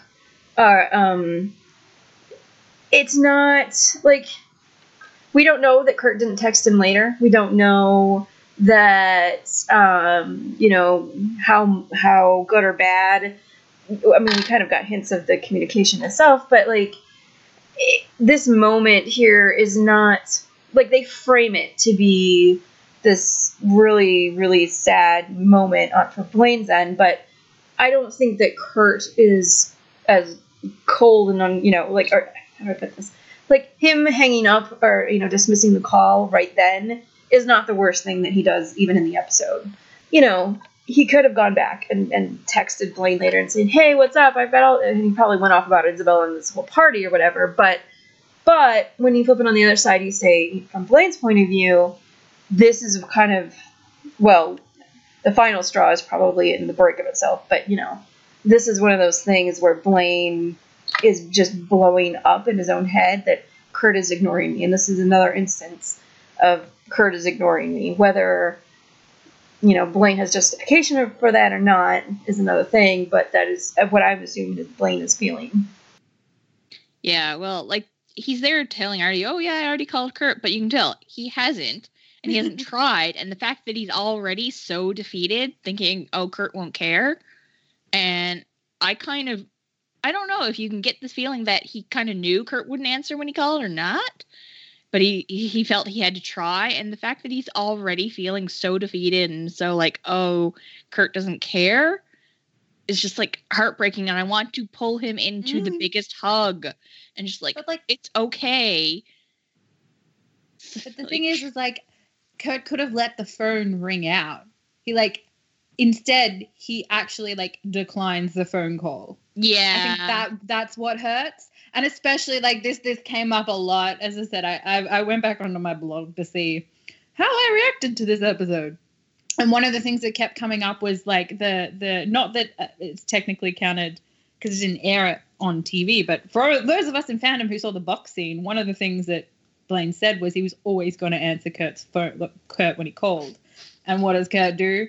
It doesn't pick up when Blaine calls, and it just really not even hurt. send text at work, can't talk. Yeah. It was like the deliberate declining of the phone call. I think that really Yeah. hurt. If he had just let it ring, Yeah. like, oh, he's at work, which probably still wouldn't have made him feel good. Yeah. Well, at least you could have like left him a message or Right, and something. which is why I said, I mean, we don't know that he didn't like 10 minutes later, Yeah. but I assume he would have come back later and done it, but I think at the time it just felt like this big. it's the way the narrative is framing it. It's yeah. You know, and it's interesting because Kurt does have a look of hesitation. He's like, okay, this is something that, here's my thing. This is something that he has to deal with, and he's ignoring it.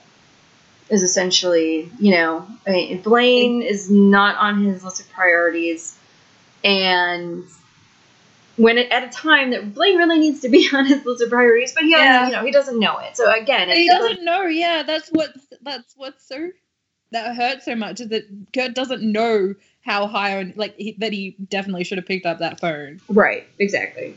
But yeah, like the other thing, so that happens with Kurt, and I think this is also where Blaine really realizes, I mean, he came to McKinley, you know, he said for himself, and at the time, you can argue that it was, but it was also very much to be with Kurt, and this echoes, you know, what happened in the Purple Piano Project, and then later when they reference it in Dance with Somebody, like, Blaine was spending all of this time doing things for Kurt that, in a way, and you guys can correct me if I'm wrong, he stopped being Blaine as himself. And a lot of season 4... oh, go ahead. I was just going to say, I feel like the thing is that he stopped being Blaine himself, but even at the time, I don't think the show had decided who Blaine was going to be. Right, again, which goes back to my comment about the writers taking issues in their writing and making exactly. Yeah. Like, I agree with you, but at the time it was kind of like, well, we don't know who Blaine is yet, but we know he's definitely not his own person anymore. Exactly. So, and so we get, well, let's talk about, you know, this Blaine and Sam scene. They want to be Wolverine and Cyclops. Again, I don't know a lot about X-Men, but from what I know from the films, they don't like one another. To put it in context, and this is really interesting because I wouldn't say either of them are either character. As somebody who reads a lot of X-Men, yeah, neither really makes sense in either role. But Cyclops is this, like, you know, he is the leader. He is the. I don't think the movies do Cyclops very much justice because he comes off as like a, you know, something that's got to stick up his butt all the time, and he's not. He's actually kind of more of a badass. Good boy, whereas Wolverine is the bad boy with a heart of gold type thing. So they kind of, it's more of the dynamic of they complement each other. They're different people, but they complement each other, and they have different strengths and different weaknesses, but they work as a team in kind of a way. And so you can take that and relate it to Sam and Blaine. But neither of them wants, but from the way you've just described it, the two characters, at least from the comic point of view, both of them seem more like Cyclops to me, but they both want to be Wolverine. Like, neither of them are bad boys. Well, no, they're not. And neither of them are really, like I said, neither of them are really Cyclops-y either. It's more of like, you know, Iceman and Nightcrawler, which nobody will get, but just trust me on that, I guess. I don't know much about X-Men, but I'll definitely trust you on that. Question is, which one is which? Yeah. I never know. Sometimes I just talk. Which one's Nightcrawler and which one? I would say my first impression was that Iceman was more like Blaine, but Iceman's kind of goofy around and jokey, so it'd be like Sam. But Nightcrawler is this kind of debonair, like dashing, and sweet guy. So he would be more like Blaine. I think like Blaine would be like Nightcrawler, and Sam would be like Iceman. I'm totally okay with that because Nightcrawler's my favorite X-Men. So there we go. We like if the X-Men had or if the Glee had X-Men counterparts, who would they be? So there we go. Well, they do. Send in your ideas. I would love to read those. They do have Dr. Y later on. That's so, true. Oh man. So, I guess because Rainjoy, the author of All the Other Ghosts, did such a good job of making the Glee cast their own superheroes that it's kind of hard to disassociate. Yeah. So. Just as an aside, you don't have to include this, but you were talking earlier about Blaine shielding himself, and in my mind, all I was going was shield skirt, and I went, oh. If you ever do end up doing that podcast and all the other goes, I'm like 100%. I will some point. At some point, I would love to do it. Oh It's my just goodness, gonna be- oh my goodness, you don't have to, but I should do my yearly reread. I feel bad that that is the one fanfic that I would really want to delve into, because I kind of look at it as a piece of aside literature, whereas most of the other, even my own included, I will not, I feel are like they're fanfics and they're good stories, and I feel like all the other ghosts kind of has its own, it's its own world, and it stands on its own apart from Glee, very, very much so. That there's a lot of interesting themes, that she's very dense and complex in her thematic issues that are woven through these stories. I think it's very fascinating to take apart, which if you didn't notice, I really like literary analysis. I just want to say, I know never want to give actors fanfiction ever, but this is the one that I always want to be like, Chris, read this. Just read this. Because, I just feel like it kind of kind of talks about all of the things that fandom is that somebody who's not part of it doesn't understand. Yep. I don't know, sorry. An excuse to talk about it, sorry. Totally okay. I just feel bad. My only thing would be, I'm not talking about other people's fan fiction, and it's not that other people haven't written some amazing things, because I've obviously read some just truly amazing things in fandom. I don't know.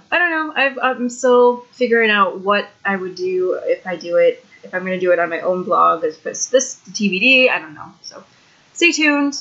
Something will happen eventually. So, all right. So getting back. Anyway, back to the episode. You guys are right about it's interesting. Everybody's been talking about Blaine not being visible, and Sam is the first. Is really the first one to say, hey, dude, I get things suck, but you're awesome. You've accomplished this huge thing of being the first gay president. And I don't know. I'll let you guys know. Yeah. Sam's kind of just like, you have worth outside of your relationship with Kurt. You've accomplished something really great and important. It's worthwhile. You should care about it. Everyone should care about it. And Blaine desperately needed to hear this, because Blaine is pretty desperate for approval a lot of the time, and he needs to hear it. He wanted to hear it from Kurt. He probably should have heard at least some of it from Kurt, because I'm just going to go right back to the first time. It's like Kurt saying, I'm so proud of you, and Blaine saying, good, I want you to be. And that is just screaming all the way to here now. It's like he needs to hear Kurt say, I am proud of you, and he's getting it from Sam, and that's great, but it's not the same. Right. And we wonder why, well, I don't wonder why, but there's this kind of general, you wonder why Blaine kind of was attracted to Sam in the first place. Sam's here and he's present, but he's also giving Blaine some of the things, even from this episode, he's giving Blaine things that Kurt's not giving him. Mm-hmm. That validation that Blaine, and this is a Blaine character trait. I think it's something that is never going to go away, really, in a respect, and I think it is something that maybe Kurt and Blaine will always kind of work on a little bit in the relationship, is that Blaine needs that validation. I think that, now this is jumping really far forward, because people are like, well, how are they going to survive married life? I think that Blaine having a wedding ring and having a symbol of that is going to help his validation. Every time he gets too far gone, he can still look at his wedding ring and be like, okay, we're in this, and he promises that'll help. That's my personal interpretation of it. Which makes me wonder if things would have gone better in season 5, between season 5 and 6, if Blaine had an engagement ring. Yeah, I wanted him to have one so Well, badly. yes and no. Also, I would suspect that after they get married, they go to a lot of couples therapy. Yeah. my season 4, even though they both have issues going into it, Blaine is the one that drops the bomb of the cheating. Season 6 is reversed. Kurt is the one who screws it up. It's his turn to really it's not a cheating bomb or anything, but he prematurely jumps ship when they could have actually sat and they fought about it and get through things. Kurt just leaves before that can happen. In a naive attempt to preserve a memory, but like I always say that I don't want to say that one breakup is one person's fault and the other breakup is the other person's fault, but it's more of who dropped the big bomb. Yeah, they instigate like the factor that broke the straw that broke the camel's back. The straw that broke the camel's back. Yeah. Well, it's interesting that you talked about like how Blaine, if he had a ring, it might have helped. It's like a physical thing. It's kind of like in this episode where he loses the bow ties. Like he's lost all physical, everything that's kind of made him, well, not everything that's made him himself, but a lot of the things that we associate with him. He's got nothing to kind of keep him together anymore. Like that bow tie was like kind of keeping him together. Oh, and he comes undone when he doesn't have it. Yeah. That's good. Yeah. And also like tying it back to Sam, like Sam's really the only one who sees like Blaine's not okay, and he desperately needed someone to ask him, hey, are you okay? And for him to be like, no, I'm not. No, I'm not. And it's great that we moved in the space of this episode. Beginning, as I said, he was kind of cool towards Sam. He's open and vulnerable with Sam to the point of like, you can tell him, no, I'm not okay. I feel really lonely, and I feel like I did all this stuff for Kurt, and I don't think I don't agree with him saying, oh, I just realized that I did all this for Kurt. No. That was obvious to me, like in the Purple Piano Project, that you did all this for Kurt, even though you told him you didn't. And they had the whole speech of it'll lead to messy breakup. Horrible, messy breakup. Oh, yeah.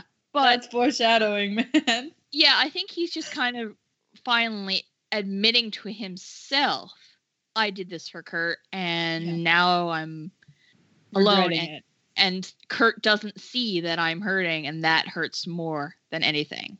But it's an interesting thing that I just literally kind of just occurred to me, because the other thing about like Kurt went through quite a lot of high school, maybe not being okay with being alone, but was alone for quite a period of time, at least before the Glee Club came along, which is also I think why he can't relate to Blaine in this respect. To add on to that point, something that I always kind of bring up a lot is that it's kind of, okay, so Kurt is an introvert, at least how I interpret him. He's an introvert who doesn't mind being alone in general. I mean, it's not even just that he was alone in high school, which is a part of it, but his personality, he's fine going out and doing things on his own. Blaine, on the other hand, is one of those people who always kind of he always needs to have somebody there, likes to have somebody in the room with him, likes to, he's an extrovert, and he gets his energy from having other people to bounce off of, and that's part of Blaine's personality. And it's interesting that, well, I think that there is some value in Blaine learning how to be not as, dare I say, codependent. I mean, I do think Kurt gets a little codependent too, but on this relationship, he's just one of those people who likes to be with other people, and he's alone. And it's not just Kurt, but he doesn't have any friends at McKinley at this point until Sam steps up. He doesn't, as we were talking about in the beginning, there's nobody there in his world. He doesn't even have, he has a brother who's in LA.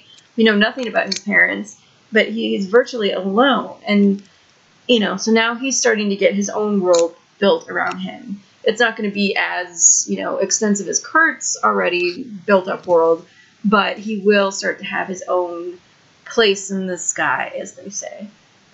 Yeah, I think too much time alone gives Blaine too much time to think and dwell and then spiral.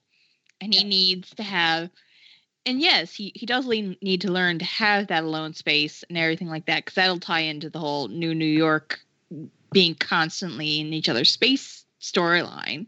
Like, they need to learn to be independent and together.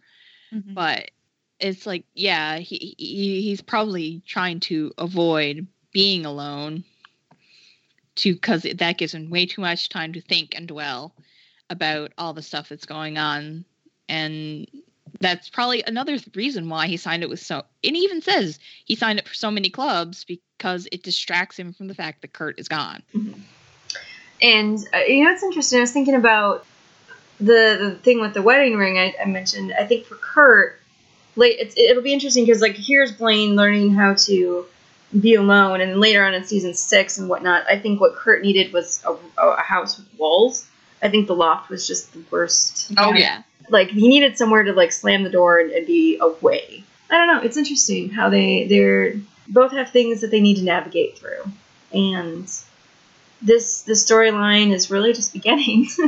So we got a lot of stuff to get through, but it is. I don't know. I don't know about you guys. As much as it hurts, it's still, especially now that we're on the other side of the ending of the story, very interesting to dip through and dig through and analyze and talk about and look at and stuff. So. Yeah, again, at the time it was this breakup is happening too soon. It doesn't make any sense. But as you say, you can go all the way back to season, the Purple Piano Project and be like, no, there were definite seeds and they were sown right here. And then, of course, same thing with the first time. And Dancing with Somebody is the main one, but there are there's a lot of little moments that have happened that are bringing it, careening us towards this happening. Didn't want it to happen, but it had to happen. I don't think it. Yeah, you really just want to bang their heads together and kind of even just get them Kurt say look, I have this job now. I might not have all the time in the world for you, but them having a schedule for the relationship didn't work out and Dance with Somebody, so it's probably not going to help here. But I think they have to acknowledge that they can't have the same type of relationship, but for that they need to talk, and for that you probably do need to trap them in an elevator like Sue did some of the time. Yeah, and just talk to each other. Look, guys, I know what I'm talking about. I've been in this relationship with my husband for 12 years now. Listen to me. Communication is important. I know what I'm saying. I will say, though, I think that kind of thing, I think it's a hard thing, especially for two 18-year-old boys. I just think it's not something that comes natural, nor does society give us, I do think that people and kids and whatever, you learn a lot about, life from the world around you, and there aren't a lot of things for young boys to really get a better understanding of emotional issues. So even ones as mature as Kurt and Blaine can come off as. Try to be. Let me ask you this, though. Now that we're kind of wrapping things up, how do you feel about, obviously you still don't like the cheating, but can you see how the writers brought it from point A to point B of what's going to go on in the breakup? Ryan Murphy must have got cheated on. And you said that before, and I've agreed with you that I have a theory about this, but he was the one that cheated. I think he was the one that cheated, actually. And because he keeps writing more so about the cheaters than he does about the cheated on. I think that the cheaters are always the focal point because, and I will talk about this in the breakup stuff, the first season of American Horror Story, which was written before the breakup episode, has the couple almost line for line of similar of what Kurt and Blaine say to each other in the breakup episode, where the guy is the one that cheated, but he's also the woman was pulling away emotionally, and the guy's I needed you to be there, but you weren't there, and it was almost verbatim, and I was like, oh my god. But I think that Ryan Murphy must have had somebody leave him. And then he cheated on somebody, and he's looking for, some kind of redemption or validation that he was okay or something. I don't know, but that's my take on it. I don't know. I still hate it. I will always hate it. I will never ever like it. But that line does work for Blaine and his issues because you're done with me, so why shouldn't I go out? But it's just no, you have to remember what you said in Dance with Somebody. Tell me you're unhappy. Don't cheat on me. Oh my god. That is the part that I could never get over. That one line. That was the part that didn't work for me. That was the part that kind of ruined it. But again, I guess we've seen him. He's trying to tell him that he's unhappy. and he's not listening. Like Blaine Yeah, is trying and but Kurt's not listening. I I agree. I mean, I've come to wish- terms with it, but Yeah, I just wish the breakup had happened in any other way other than Blaine cheating. as I Because said, well, I really like. Yes, I said earlier they needed to break up. It had to happen. I don't think Blaine had to cheat for Blaine to grow or for this to work out the way it did. I think something else could have happened. But again, they had to kind of like childhood's over and gaining back their trust and everything like that. Like that's all good. I just, really wish it had happened another way. But I can't think of a way they could have done it and still had all that perfect development and everything. Yeah, because it was trying to cut it off quickly. Because they only gave themselves 3 episodes to lead up to it. Because at the end, the other thing that I guess part of the reason why they did it, and I got this feeling, I don't know whether you discussed it on the Kurt side, but had they gone with the Vogue storyline and saw that out, I saw that the character of Chase was like, even at the time, fandom thought that was going to be the Kurt mid-game. And of course it didn't happen because the Vogue storyline didn't happen. And then he went to Nyada and Adam happened. The main issue that I had with that was that they didn't even see that storyline out. Like you gave yourselves an opportunity to give Kurt a mid-game and you didn't even do that. Then what was even the point? We did talk about that a little bit. Not gonna lie, that doesn't bother me because I don't think that personally would have worked for me very well. Only because it doesn't bring Chase as any kind of sympathetic character to like completely be there from the beginning and like jump on this kid after he breaks up with somebody. But yeah, we talked a little bit about it, just how that it just felt a little like, were they trying to really do this or were they not yet? So yeah, I just wondered, like. Because at the time, because he was a named character, and I'm pretty sure he came up again in the breakup, that line about, is that your cutie or something? Or is he cute? It just felt like that was maybe where they were going with this. Like this character was going to keep coming back because he had a name and we knew about him. But as I said, like that was one of the things I think they did this with the breakup. I will say the main issue I think I had with it is that the show has dealt with infidelity before. And I don't know why, for some reason, it had to be this was the one time we're actually going to, like, fully go into it. Because every other couple had some form of infidelity. But this was the time it was going to be a big deal. Like, why was it never this big a deal? And I will say this, and not to get too much into it, because obviously we'll be talking about the breakup stuff in the breakup. But I think that for Kurt and Blaine, just if I can shortly summarize this in, like, a 2-minute thing, I think that they wanted to make it a clean-cut type thing, and cheating was the quickest way to do that.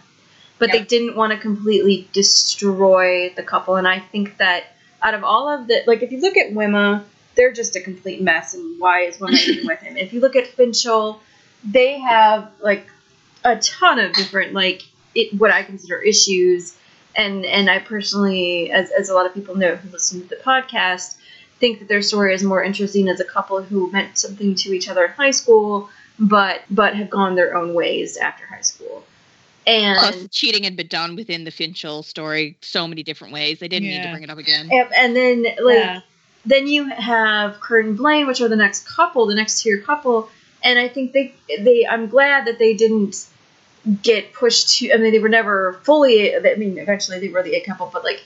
They didn't have to suffer a lot of what the Wemma and the Finchel couples had to deal with being the A couple. Because when you look at Sam Sadie's and you look at Brittana, which are, they become the B couple, but they were earlier C and D, they get these kind of nice, relationshipy moments, and then they're forgotten about for eons. And that's what Klaine was getting before. So it's kind of this interesting mishmash of sometimes being A couple, sometimes being the B couple, and sometimes things are, going to be dramatic, and sometimes they're going to really work. And I think even though people complain about a lot of the components of it, we got the best of both worlds within, how Glee writes its couples. But that's just my 2 cents. I'm pretty sure that I started out saying one thing and completely ended on a different note. I'm very sorry about that. It'd be this entire time.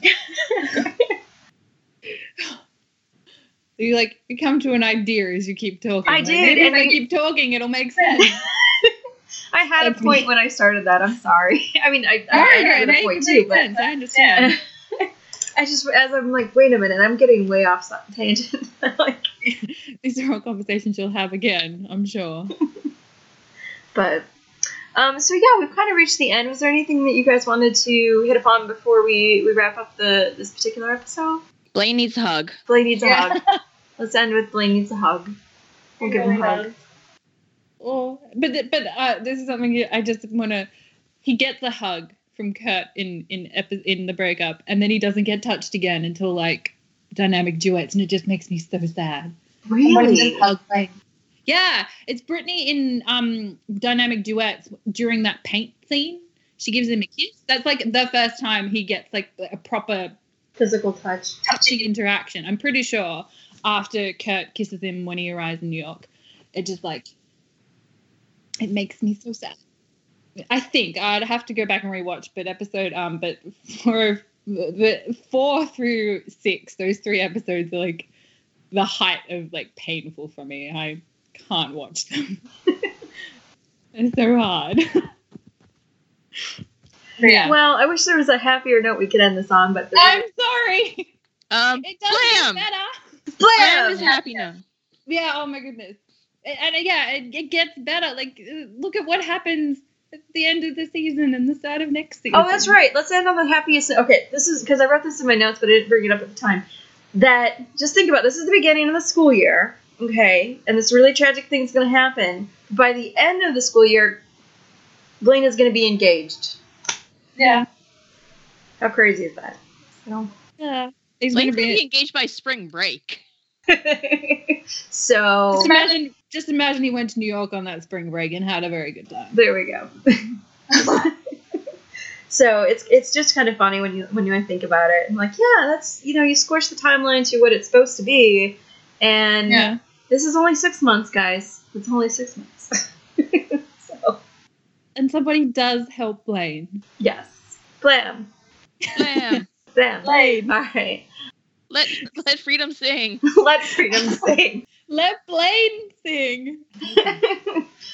Okay, well, I guess that wraps everything up. I want to thank you guys for joining me. It's not always an easy ride here, but yeah.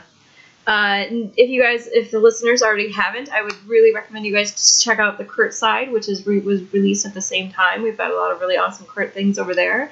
And then next Sunday, we will be back with the big one, the breakup. So, yeah. Bring tissues. Bring tissues. It's going to be a sad one, but hopefully we'll get through it okay. So, thanks for listening and good night.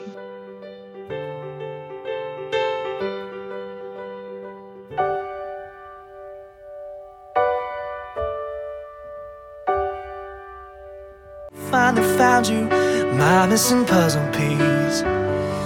I'm complete. I was just guessing at numbers and figures, pulling the puzzles apart. Will you love me, even with my dark side? Somebody let me come through. I'll always be there, as frightened as you, to help us survive being alive. Oh, don't you understand? I'm never changing who I am. You are the sunshine of my life. Let's have a kiki. I wanna have a kiki. Lock the doors Tight. Let's have a kiki. Stop me now. I'm having such a good time. I'm having a